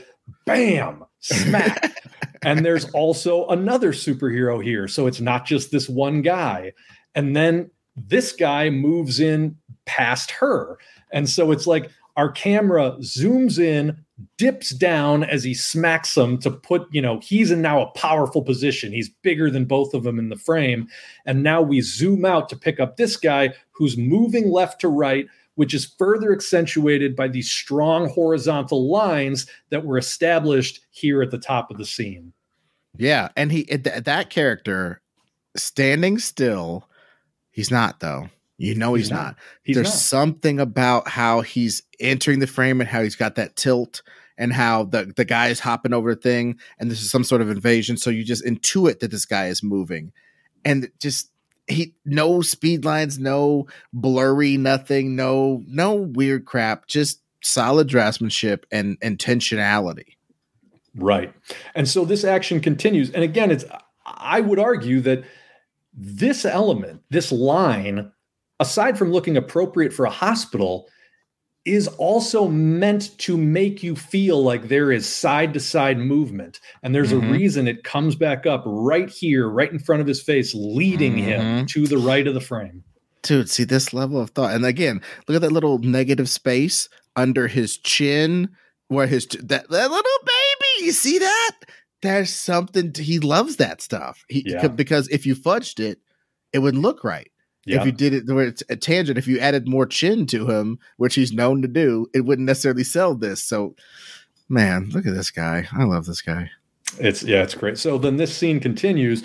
Now we get to where we need to go. So the horizontal lines stop, right? Yep. And now with not a ton of detail, a head, a foot, and a drawing on the wall, we understand exactly where we're at, and it is terrifying. And now, again, we don't need to see all these babies he's about to kill because that would almost be distasteful. But just the fact that we're seeing the number of these hanging curtains tells us, oh, there's a lot of babies in this room. Yes. And then we're like, no, it's not going to happen. And here is where we pull that building design back into it, because we remember that up on the hill over the city with these hard horizontal window rows is the hospital. And that's what happens when he lights it up. Dude, and I love how, like, when we were over on the hill, the lights were all yellow. This is all white because that's the type of energy discharge that he's shooting out. He's taking over the lighting. It's conquering the fluorescent lighting stream, right? Lighting scheme. Yeah. And again, every Atomo brick, he doesn't give a damn. He's showing, and they're not bricks; they're chunks. Yeah, they're debris. It's just debris.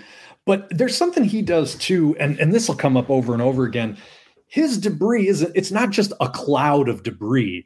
There is power and direction behind those clumps of debris. It is blowing out of the building in a way that just feels like there's weight and movement behind it. Yep, absolutely.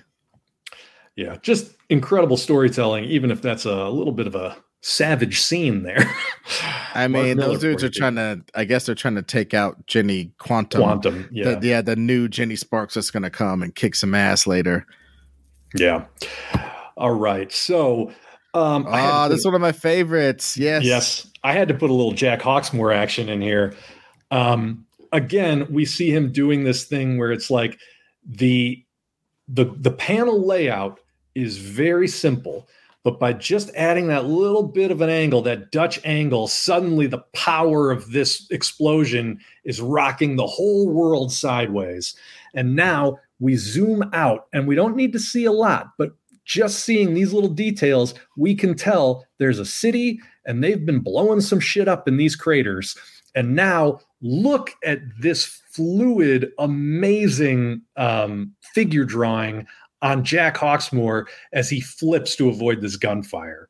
Like, just so dynamic, such an amazing choice to again, tilt that frame, put him in between these two buildings, which he is commanding to collapse. So you're establishing his relationship. Here are the small guys that are firing at him. And now we just zoom in as those buildings obey his command and crush these fucking guys. Dude, one guy's head gets smashed into his body cavity, and another guy gets stabbed by a giant pane of glass. And like my girl's mom is like a city engineer or something. And long story boring, when the big one hits, there's going to be skyscraper glass 10 feet high in every urban area. So good luck. Yeah. Good luck getting around in that.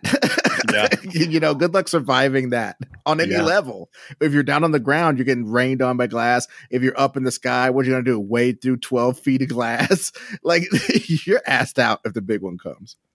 I also think it's worth pointing out in this frame, again, this little Jeep here didn't need to be drawn with that much detail and that much care to that little bit of perspective, but it is, because that helps sell. That helps sell. Yeah. And look at this cityscape too. There's no lights.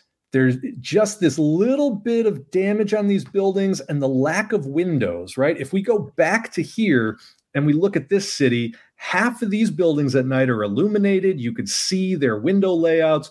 There's a depth to it. Now we go to this city, and there are these squat little buildings that just exist in these giant chunks of silhouette. And then we're looking at it here, and there's no windows. There's just these very utilitarian stairwells. And we automatically understand, oh, we're in some third world country here. And it's just those choices. He's just making enough choices with the detail to tell you exactly what you need to know. Yeah, man. Hawksmoor, you 2 apartment blocks down. And then they just slam on these guys. Like a guy who could throw a city blocks at you. Damn, the authority is fresh. Can you just get on it, James Gunn? Oh, so yeah, seriously. This was a great little moment that I found. This is a quiet, I mean, up until the action here at the bottom, which deserves to be talked about itself. But just this sequence of our characters' backs looking as a portal opens and all these super people pile out, and now we reverse the angle, and again the acting, none of them are scared, but this guy, the Midnighter in particular, is just getting ready to wreck shop. And the fact that we go back angle, front angle, push into his eyes is just the platonic ideal of a let's kick some ass moment. Dude, and then just the push, the horizontal motion of him jumping into the guys. He's got his foot kicking a guy in the neck. You know, he's slamming a dude with that pipe that he's got. It's just there's something to, and just his hand, his front hand. There's something to the magic of that. It sells this sort of flying V shape that he's in when he's doing his kick. It just, so much of this is his communication.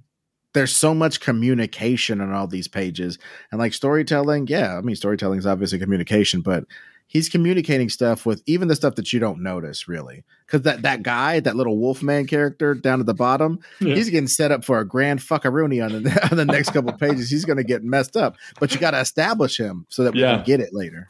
I don't have those pages, but I do want to just point out that like the fluidity of this action, the fact that like, again, none of these characters are in poster poses, but they're all in poses that sell the action about as well as it can be sold.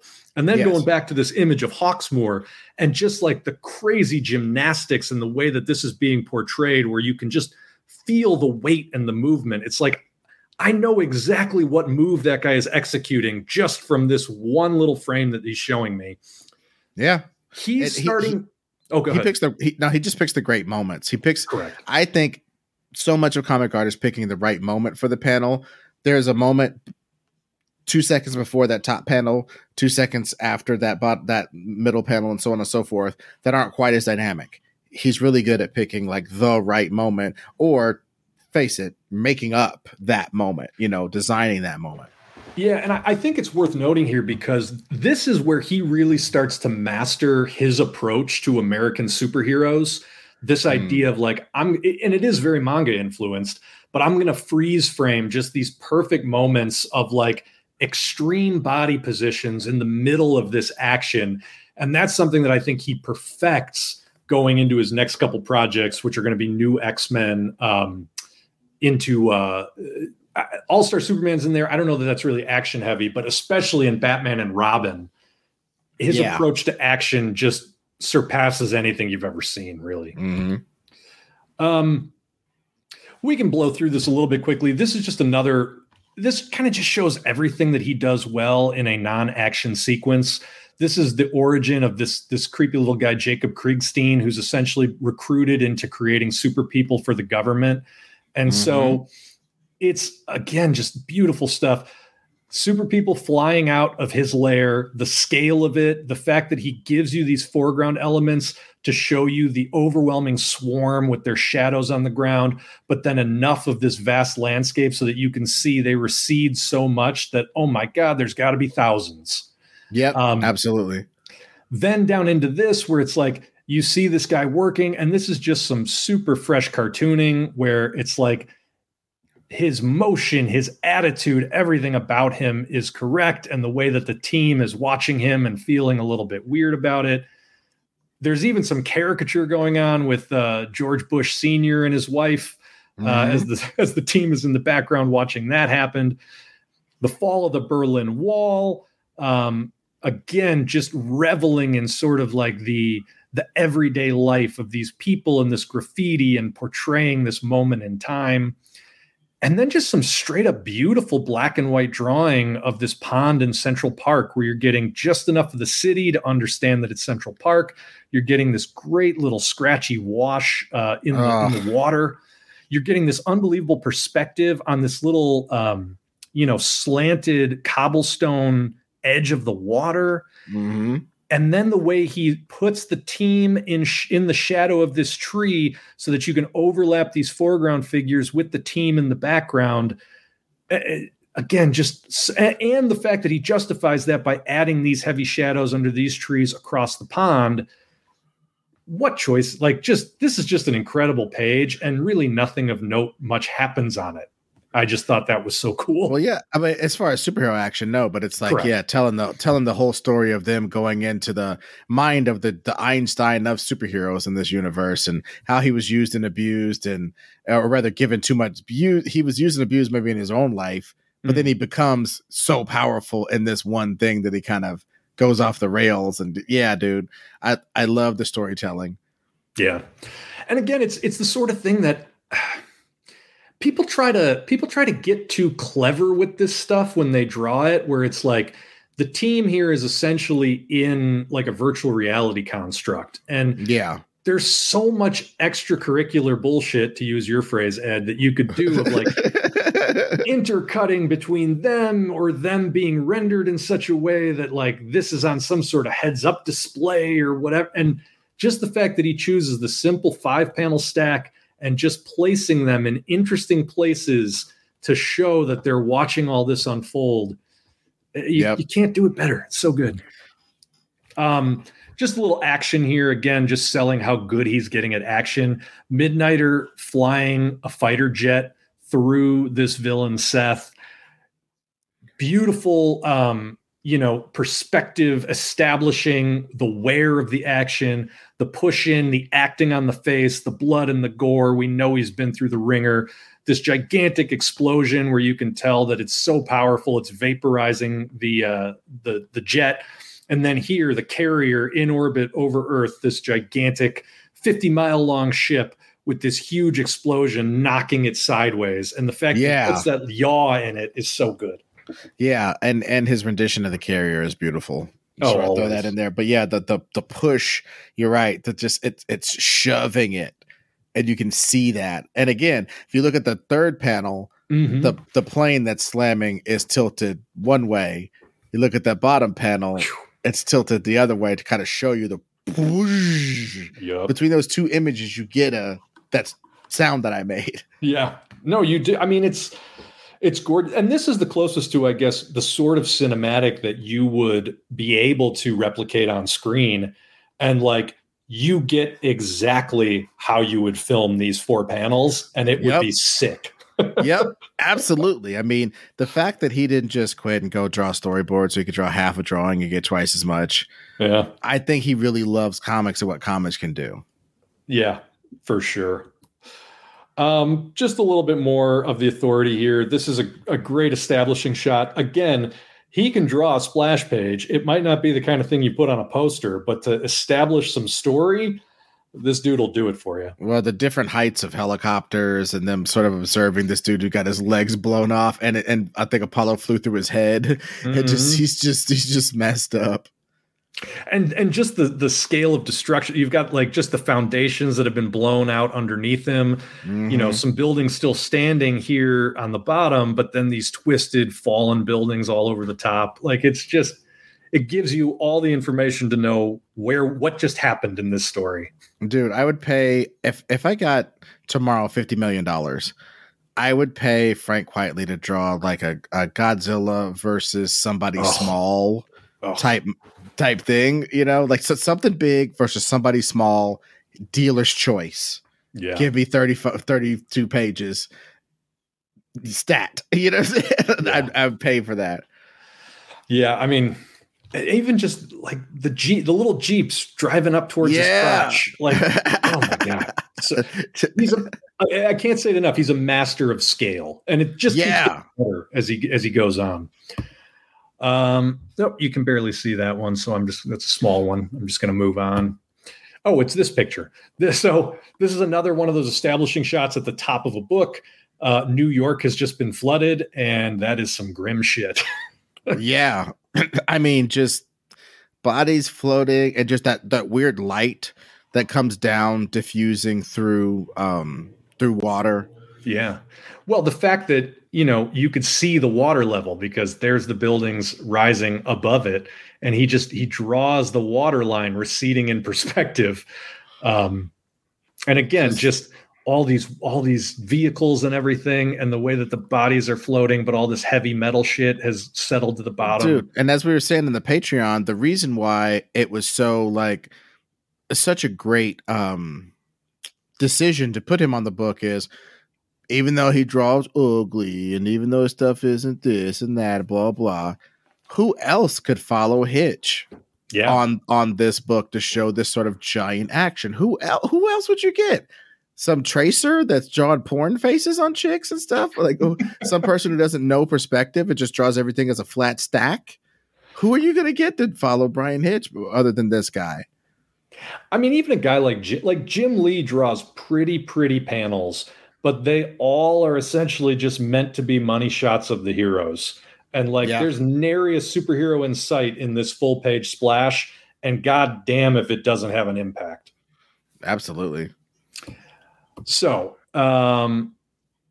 this is just some. Oh, this was the Authority evacuating Earth, and so this is just 4 panels of people packing up to leave. And again, you can see how much Frank Quitely loves everyday life, as these parents are putting their everything in a suitcase, and he's comforting the daughter as the mother breaks down with the baby in the background. And these neighbors are saying goodbye as they're strapping everything to their cars. Now the car, and again, these aren't the same people, but there's a progression here. So now the car is loaded up with everything, are in these giant lines. There's signs up. There's authority figures who are directing them. It's a mass migration. And where is that mass migration going? To these giant doors in the distance, which the story has already set up is leading to different Earths. Yep. Crazy economy, the economy of comics, period, and definitely the economy of comics in the hands of masters like Miller and Quitely. It's a big deal. And look at this curved street. Like he gives you these hard horizontals that just draw your eye to this focal point, but then everything else just shows it's a soft curve up there into that door. Yep. A little bit of perspective on these buildings here, the way the perspective changes from here to these over here. Oh, the perspective on these buses. Dude, I mean, it's just, I don't, Piscor called him a unicorn, somebody who can draw figures and cartoon and storytell and draw backgrounds and draw vehicles. Like, nobody can do all of that at one time. All the people that you revere are weak in one of those areas.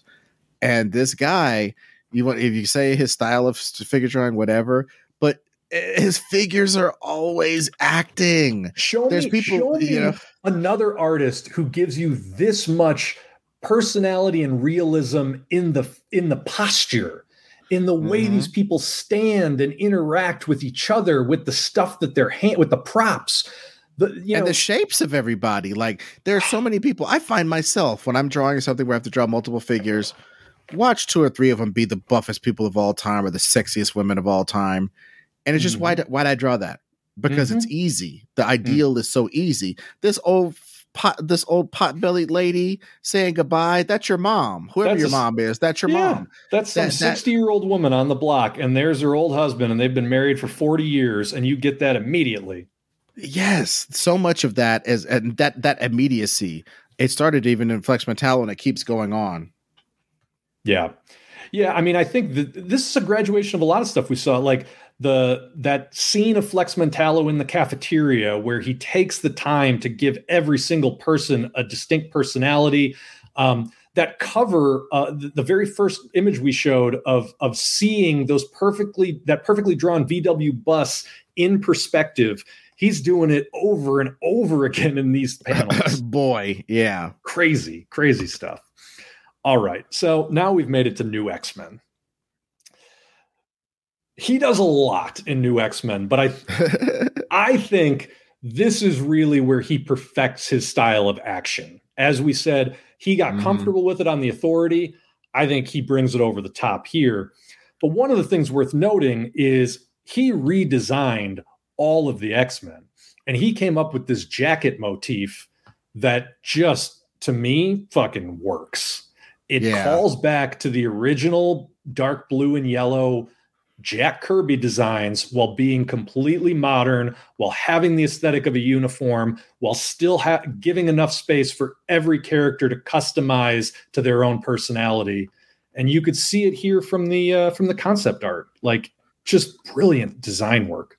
Dude, I love every single thing about this. And I gotta say, a comic book drawn like this, just with about this much level of detail, just sort of like just jam it out. I'm not saying he took less time on any of this besides the sketchier parts, but I am saying this sort of aesthetic is just very powerful. And I love everybody. Dude, Scott and Wolverine having basically the same style of jacket, but worn on a different body. Yep. It's perfect for their characters, for them to be sort of the same because they're trying to get the same girl, baby. Well, I love what he does with body language. I mean, he was the first guy I saw to portray Scott Summers as tall and thin, as his name is Slim. Right. That's his nickname. This is the first time I ever saw him drawn where that made sense to me. Right. And, you know, I think it's worth noting, like, these concept sketches are something like he inked himself here. He gets a lot of flack for especially drawings of like Jean Grey and Emma Frost for being ugly in various ways. We're going to explore it as we move through it, but I think it's worth noting that these designs and his approach to these characters have a lot better of an aesthetic when he's the one taking the drawing to completion. I agree. I do agree with that. And that's what I think maybe that's what I'm saying about this style, this sort of scratchy, like maybe this isn't reproduced on the best paper type of, aesthetic to his art. I think it might be more affecting than really polished. I know. And it's weird too, because I don't know that he would ever publish anything like this because he does value such a polished finish. But like, yeah, I mean, a lot of his sketchier stuff, it's interesting. But even just the fact that he comes up with the jacket look, but then he's like, all right, what would they wear underneath? And they're all going to have some variation of this ribbed kind of skin tight, for lack of a better term, like battle shirt. And again, it's so different than your traditional superhero spandex, but it just works for the X-Men.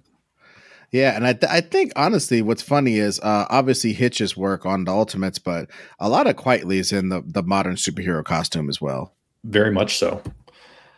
All right. So this is the first image we see of Frank Quitely's X-Men, and goddamn. So the first thing I want to point out is, again, this is one image that makes use of the way you read to tell the story. So boom, we come in, Wolverine is in the middle of eviscerating a Sentinel, and that Sentinel's head is cut off, and so is its hand. Oh, there's its head getting blasted in the cerebral cortex by Cyclops, who looks very calm, so clearly they haven't had a hard time with the Sentinel. And as we continue down, by the way, they're saving this guy, and there's that hand that was missing, and to tie it all together, we're in Sydney, so they're operating internationally.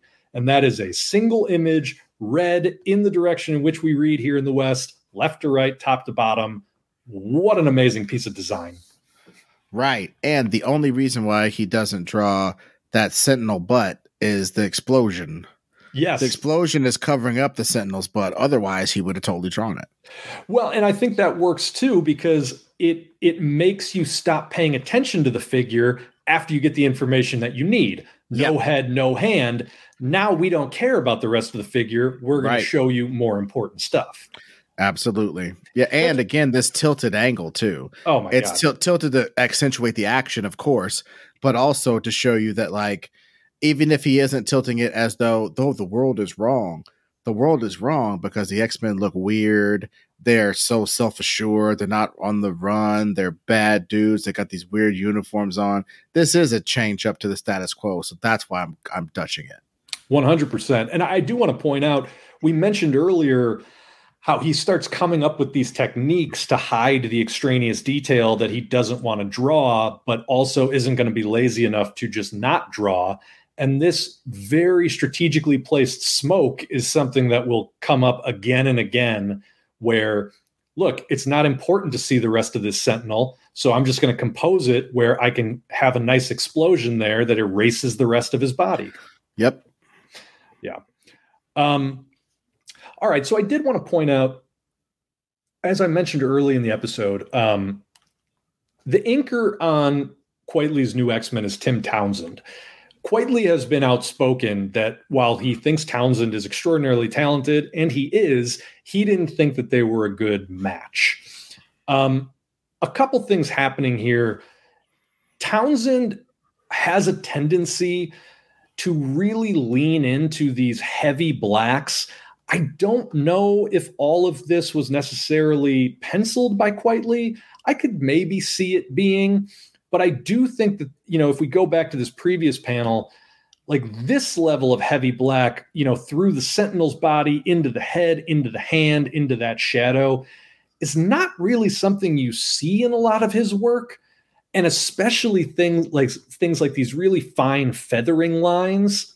Yeah. I just want to, from what I understand, I believe Tim Townsend leaned very heavy into like line weights and shadows to try to give more form to Quitely's drawings, and then didn't quite know what to make of those very strategic ticky-tack sort of texture lines.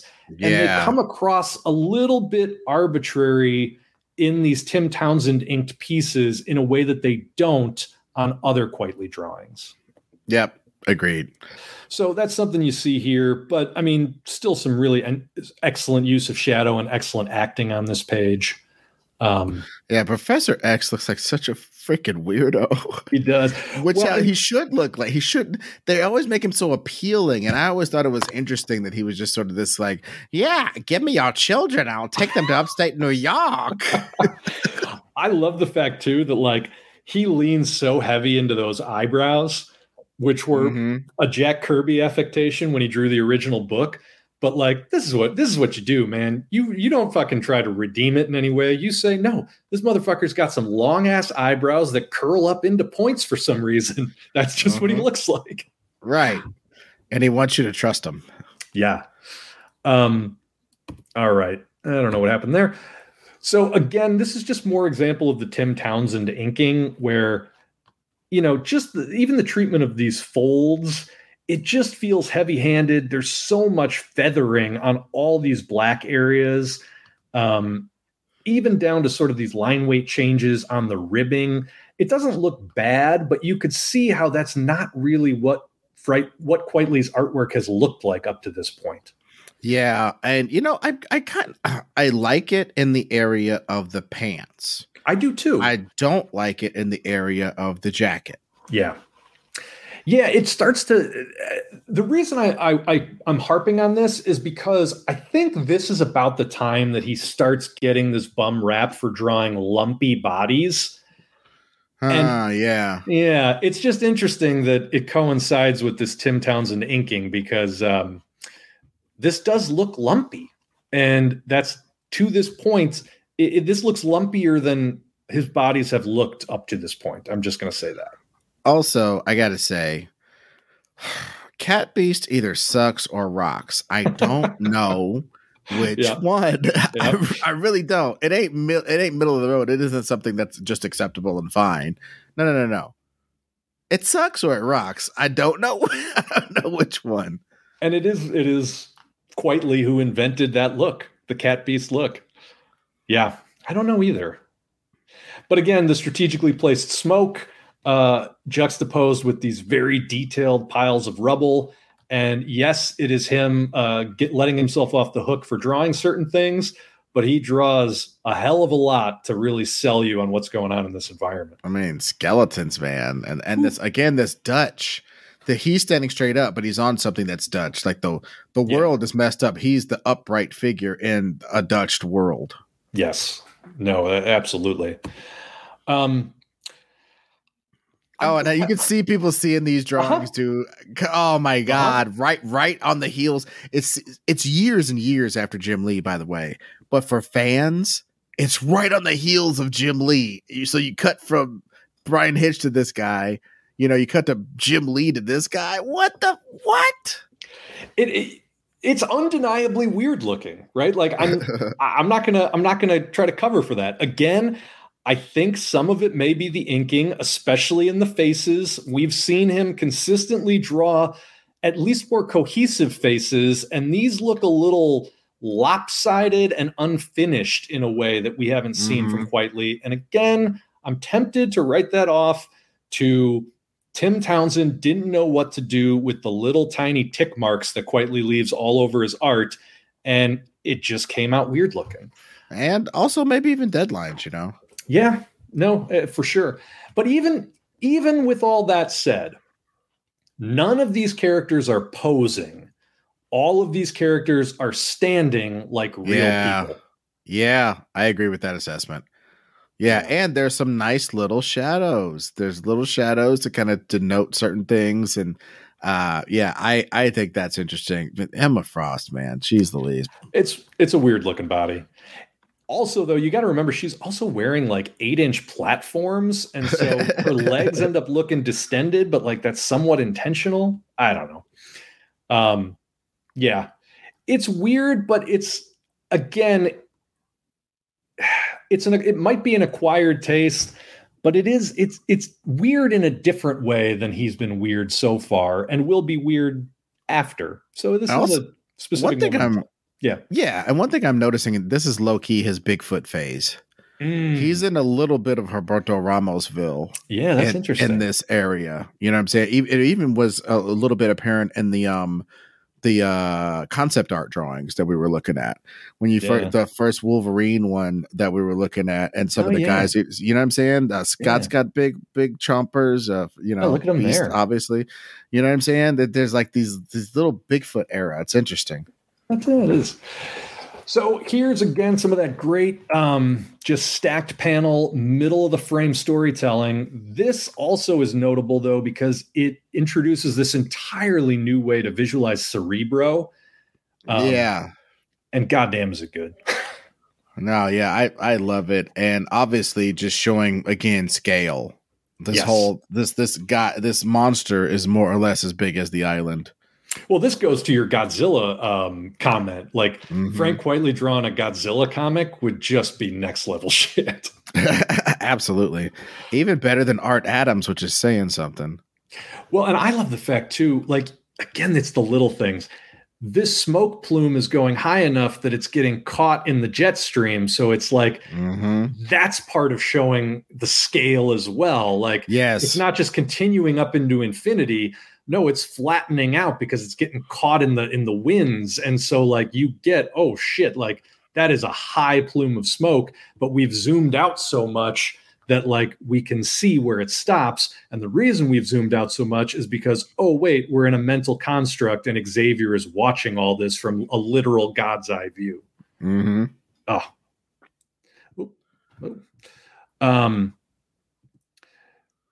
So some of the action I was talking about. Here is a little beast attacking, I think this is Cassandra Nova, but again, the panels are not super dynamically laid out, but look at the art. This beast jumping horizontally from the shadows, this weird mental projection energy creature with 100 different arms. Beast gets... what is even happening there? Oh, those are his two paws, and he's got two syringes. That's right. So he's holding two syringes, as you could see there. Yeah, and he's trying to jab them. Yeah, being jabbed in. You see all these arms reacting, and then there's an explosion where he's flying backwards along with all this glass and shit that was in the air, and he bang hits the wall, and all these other guys are like, "Oh goddamn, like that didn't work," and it's just. Debris, man. Debris sells it. And this isn't a great example of him using debris, frankly. No. But it's there though. The shadows of debris even are on the walls. You know what I'm saying? Just like well, it's like we said, like this is an explosion, but there is not a single speed line. There is nothing that like a comic book artist would usually use to sell an explosion. It's just the placement of debris and the placement of their shadows. And you immediately get, oh, that is a huge, powerful ass, and the body language. Mm-hmm. It's just in the drawing. There's no tricks being employed here, you know? Yeah, and it lets the colorist do a job, like make the color of the explosion consistent with the room, or have a certain amount of the room lit up by the, so on and so forth. Yeah, I mean, letting the colorist do the work is something that he'll continue to evolve to embrace as well. That's a really good point. All right, so here's another bit of the action, and this is some grade A new X-Men action here. So this is a superpowered car chase, which you don't see a lot. Usually car chases are in like spy books and not superhero books. So I love the balls on Morrison's part. But so Beast is on the ground after an explosion. The car speeds away, tiny in the distance already. That's how fast it's going. We've got Zorn here looking back over his shoulder. Man, is Beast okay? Cyclops doesn't even care. Zorn is lining up to jump out of the vehicle. So he's out on the door as we're speeding towards this fiery guy going towards the gas station. Cyclops does his optic blast through the windshield, which nails this guy, knocks him into the gas station. They fishtail to a stop. Zorn is in midair, having jumped off the off the car, lands on this this concrete truck, which they've established here, tips it over, and they trap the guy as after Cyclops knocks him over. Like, I don't even know what to say. I'm just shaking my head because it's like, again, you give somebody this script and they're just like so many ways you can interpret that. And the fact that these are mostly horizontal panels, mostly meant to be read fast. There is no speed line still really, but there is the trail, the kind of contrail, as it were, of the which is not what it is, but that light trail of the headlights, or rather the tail lights, as they fishtail over there, and some of the fire effects are showing the direction of things. You know what I mean? Yep. I really love this sort of stuff, the sort of a combo action, like the team working together and they each have their little part and stuff. There is something to writing that sort of action and then, of course, illustrating it. There's also something to the fact that, like, you establish and stick with a consistent geography. Like, it would be so easy to draw all these actions in isolation where it's like, oh, kick-ass shot of him riding the door. And then, yeah, this is a cool shot of him blasting the optic blast, but let's just get a close-up of this guy getting his head blown off. But no, like, they establish, here's where they are in relation to Beast. They're zooming down the road. You see their surroundings in the reflection, which now we see in the opposite angle that they're moving toward. Here's this gas station. Here's this guy running. And that relationship of the car to the guy to the gas station is going to be maintained in almost every panel until we get to the resolution of the fight. And that the bus driving away gives you a certain amount of distance, and it's smaller because they stop the guy. And that at the bottom right of the bottom panel of the first page, that's where the truck is. That's where they establish the truck, the little flume. And then it's established again, and then again. Yep. And then, so you can't miss it. Okay. Yep. You can't misinterpret this. And this figure is almost all black against an almost all white part of the panel.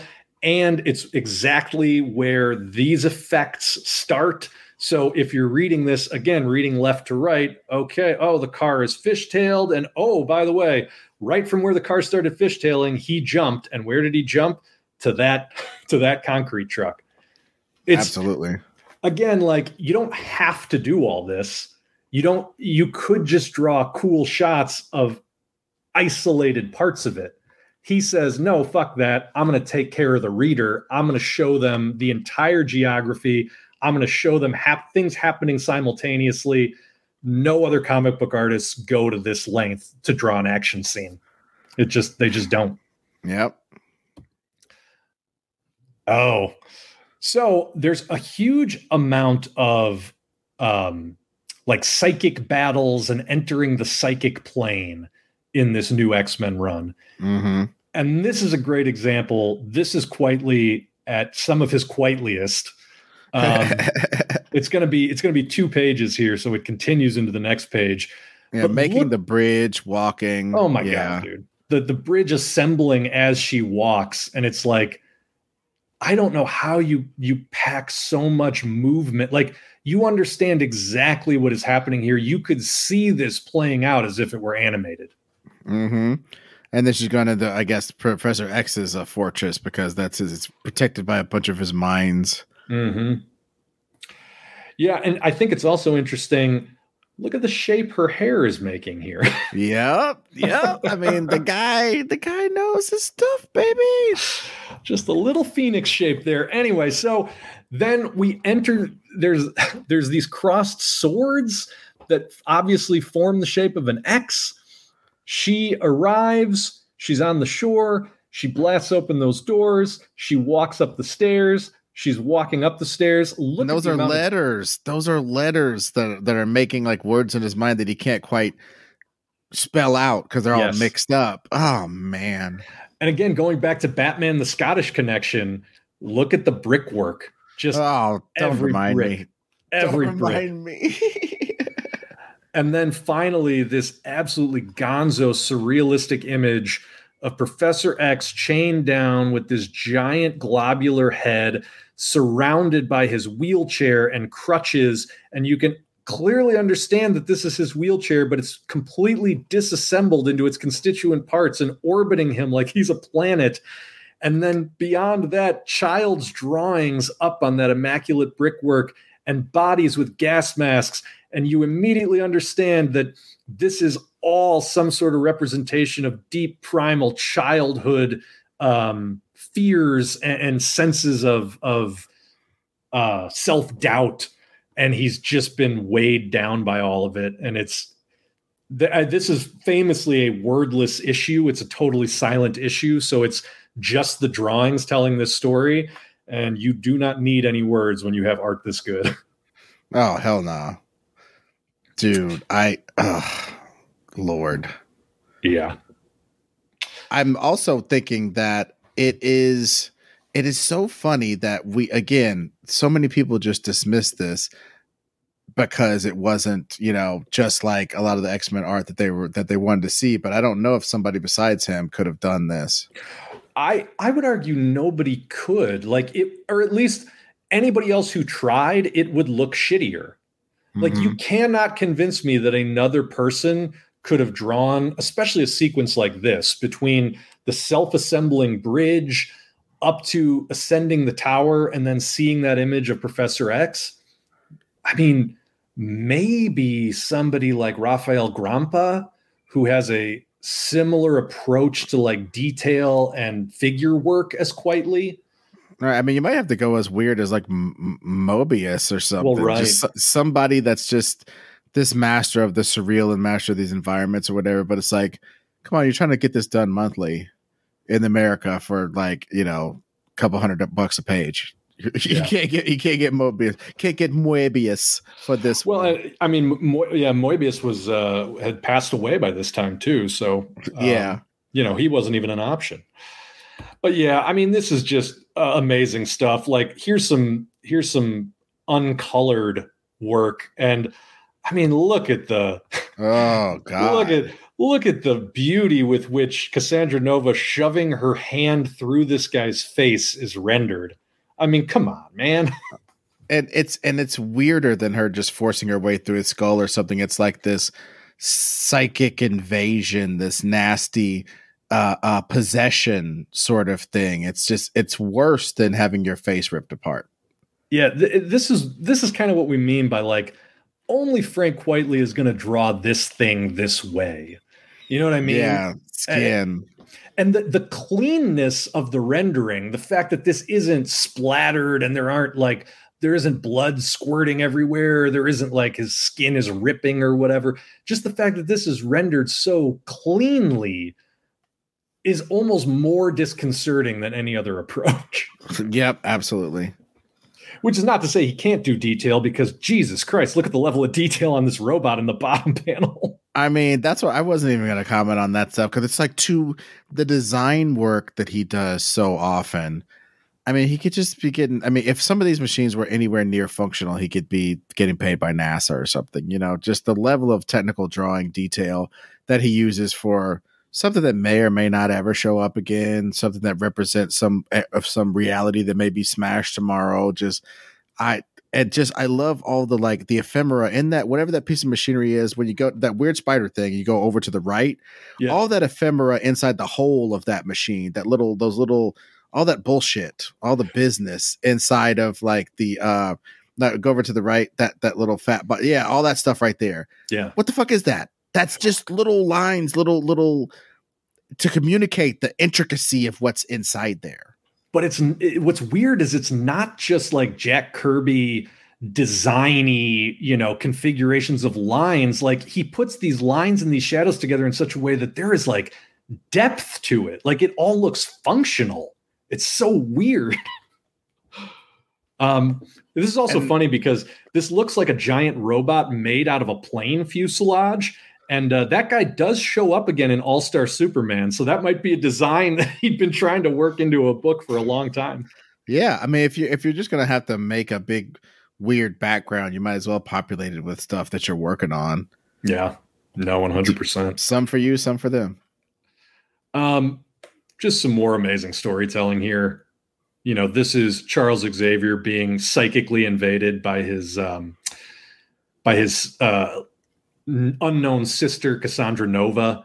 And so there's a psychic attack happening, and we see it all by just these juxtaposition of very specific details, and it just works.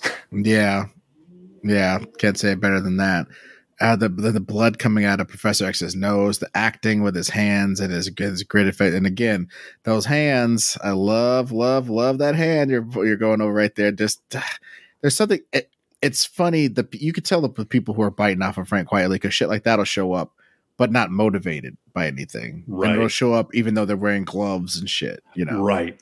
Yeah, no, that's a great, because like look at the difference in texture between that ribbed shirt that Quietly designed for everybody and then his hand. And it's like, yeah, he knows what he's doing. The other thing I want to point out, this Cerebro helmet with the giant circular X that goes all the way down over his eyes, aside from being another piece of beautifully rendered machinery and perspective here, this is a design that persists to this day. In fact, the House of X, Professor X in the current X-Men storyline is wearing this helmet all the time for some nefarious reason. And so this was a design that Quietly came up with for this series, and it has stuck with the X-Men ever since. Yep. And so that ends here. Again, there's just something beautiful about the reality of that gun, the way that it's three-dimensional, his hand is wrapped around it, the way it's interacting with the helmet to kind of push it up, that little bit that it's pushing into his flesh at his cheek, even down to the detail on this weird wire that's coming down in front of it just to sell the fact that it's like this helmet. He just went through hell with this helmet and he's all disheveled. It's like this weird detailed insert piece, but he puts so much time and energy into everything. Like, again, nothing is cheated here. Yep. And that thin mouth acting on the second panel is just... Those lips. Look at those little cracked lips. Yep. So there she is, Cassandra Nova, trapping Charles Xavier in her mind. Yeah, with the little bars coming down like crow makeup on his face. Perfect. Yeah. Another piece of great storytelling here with the X-Men fighting Cassandra Nova. Wolverine has got her in a headlock. Cyclops' visor is off, but he's telling her things are over. Wolverine is freaking out, and you see just the hint of those claws coming out, and she is not the least bit bothered by it. Again, the clarity of the acting in these figures is just something that other comic artists wish they could do. Like the attitude that she's giving off here in this last panel, the way she's looking at the claws and that little hint of a Mona Lisa smirk, the arch in her eyebrows, the fact that her head moved ever so slightly from this panel to this panel where she's almost turning into Wolverine's attack. Yes. He is in full on berserker rage mode. Just shows you how unbothered she is by everything. Yep, absolutely. I definitely love that. And that last panel is the one that's just beautiful. Yeah. And again, great use of shadow here, spotting blacks in a way that he's often not recognized for. So there's a bit more new X-Men. I do just want to go through this sequence, the death of Quentin Quire here. So just the acting from panel to panel, Charles Xavier essentially telling him it's over. Then Charles Xavier gasping and ripping this off his mouth because there's something going on behind this kid that is getting him all hot and bothered. He turns and Charles is now horrified. And oh yeah, it's these Stepford Cuckoos, these extremely powerful psychic sisters with a cerebro projection of Emma Frost in between them. And that is one of the more disturbing things you will ever see in an X-Men comic. Absolutely. And again, look at all that stuff coming. Basically, the power of them showing up psychically blows wind and debris. You know what I'm saying? Because otherwise, it's just some girls walking. But he, invests it with that power. And the fact that he takes the time to like create perspective from these leaves and this shard in the extreme foreground to these leaves in the mid foreground, which are still in front of the girls, but are now in shadow, to then the smaller bits behind them. It's like you really get a sense that this stuff is swirling around them in all directions. Yeah. It's not just a guy taking a paint or a toothbrush and flicking paint to give you the sense of smoke swirling. I mean, he is drawing debris in 3 dimensions swirling around these people. Yep. And so there's Emma Frost in Cerebro itself. We could see her nose bleeding with the stress. And now that corresponds directly to her projection with the girls in the field. And now there's all of that debris that we've established on the previous page, all blowing toward him, his hair blowing back. Something bad is about to happen. And god damn, look at that drawing. As his nervous system is separated from his skeleton, which is separated from his muscular system, which is separated from his skin, which is separated from the holistic version of him, all intersecting each other with the force and power of all of the debris now being blown past him. Mm-hmm. And it just communicates it again. Look at that wonderful brickwork. Oh my God. Yeah. And there's another good example of like, he's not drawn all the brickwork because he needs to establish that we're still on that step, but it would get too busy if we brought it down into here. So just put a little energy effect there and then you don't have to worry about it. It's just all choices in composition. Yeah. Yeah. Communicate something.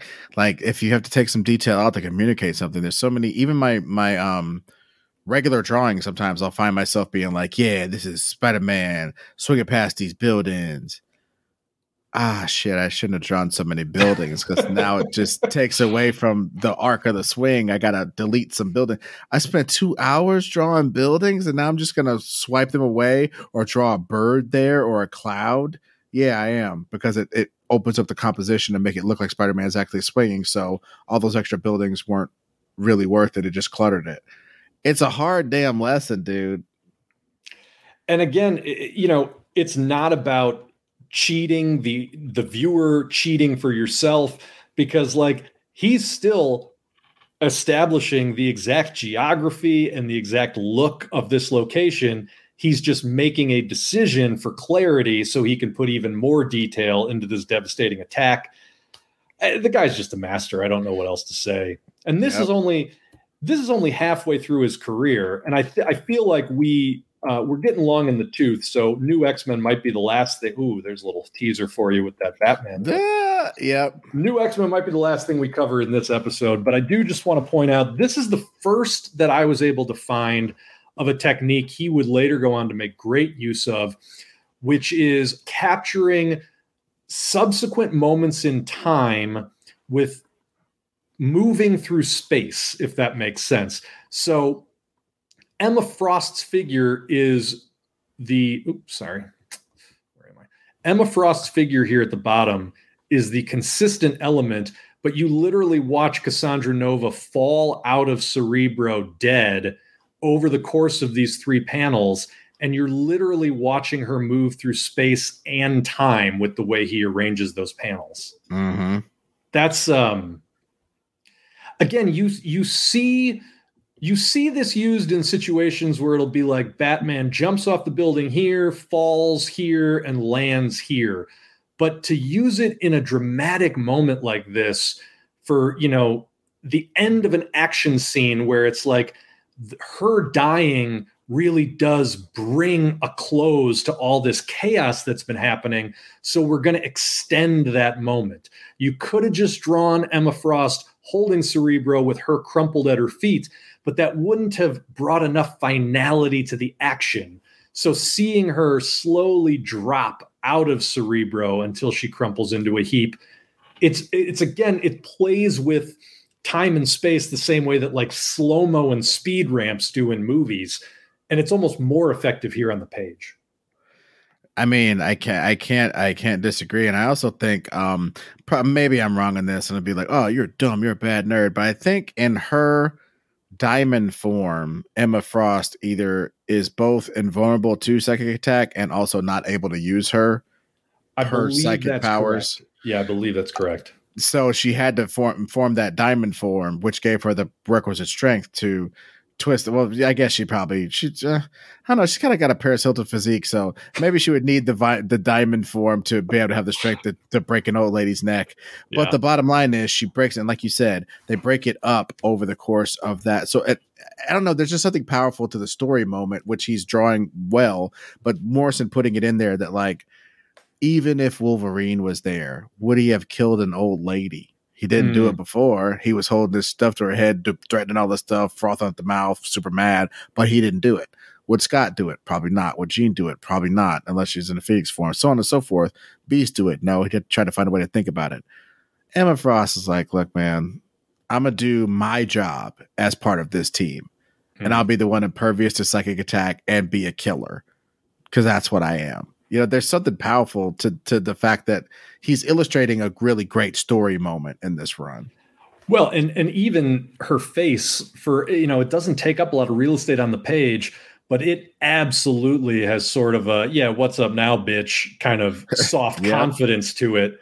And again, it's that acting. It's like, it's not a full on grit my teeth and scrunch my eyebrows type of superhero angry face. There's subtlety to it. And what a concept that is. Dude, well, I mean, and this episode was sort of spawned in conversations we had on the Patreon, which you should certainly support at patreon.com/the greatest pod. A lot of stuff we're debuting there. We debuted us kind of discussing this episode and the ones that are coming up. In a piece of art that we have on there. We just sent out the postcards for the people who sign up for the top tier and get postcards and extra pods. It's just a great experience. And please leave a review. Tell people about this. Subscribe to this YouTube channel. We'll be coming pretty quick with part 2 to inform you guys of everything after New X-Men. We're talking about Jupiter's Legacy. We're talking about All-Star Superman. We're talking about Batman and Robin and other things. So these are the things. We're also going to be talking about Multiversity, the Pax Americana issue, which is the last sequential art Frank Quitely has done to date and is probably his best. So it kind of all leads to that. Yeah. So what we'll do is end it here for this part 1. And for all of you guys who listen, go watch it on the YouTube channel, damn it, so you can see all the stuff we were talking about. And, the YouTube channel deserves some love. We don't normally do a lot of video stuff, but we did do a breakdown like this with Jeff Johnson, breaking down Neil Adams. It's criminally underwatched. Go watch that after you watch this. And let's kind of get some traffic on the YouTube channel, because there's way more of you guys listening than watching on YouTube. And I know that some people are YouTube heads that don't even know we're on YouTube. So we do have a YouTube channel. Search The Greatest Pod. And this was a great one. And I'm looking forward to more of these detailed comic book chats with you, Bill, because honestly, there's not too many people on this earth that want to talk to me about comic book art to this degree. And the fact that you exist, I'm telling you, I told you off air, it's keeping me freaking sane. Oh, dude, no, I love this stuff. Obviously, we're gonna have to streamline as we move into more of these discussions. This was just sort of our first go, and I think I got a little too excited because like I said, there's over 150 images here, and I feel like I've got something I could say about all of them. So, you know what? I think we're one of the only podcasts that would have given this much respect to his early career, though. That's you know a fair what I mean? point. You don't that's a big deal. You don't often hear about sort of like the pre-All-Star Superman stuff in this level of detail. So I'm happy we did this. Absolutely. So for Bill and for the absent Ron. Oh. Well, Ron couldn't be here. He's doing karaoke with T-Pain. True story. Absolutely true story. That's absolutely correct. He is doing karaoke with T-Pain right as we're recording this. So until next time, thank you guys for listening to another cinematic, powerful, spotted blacks. No, that doesn't come off right. Lumpy-faced edition of the greatest.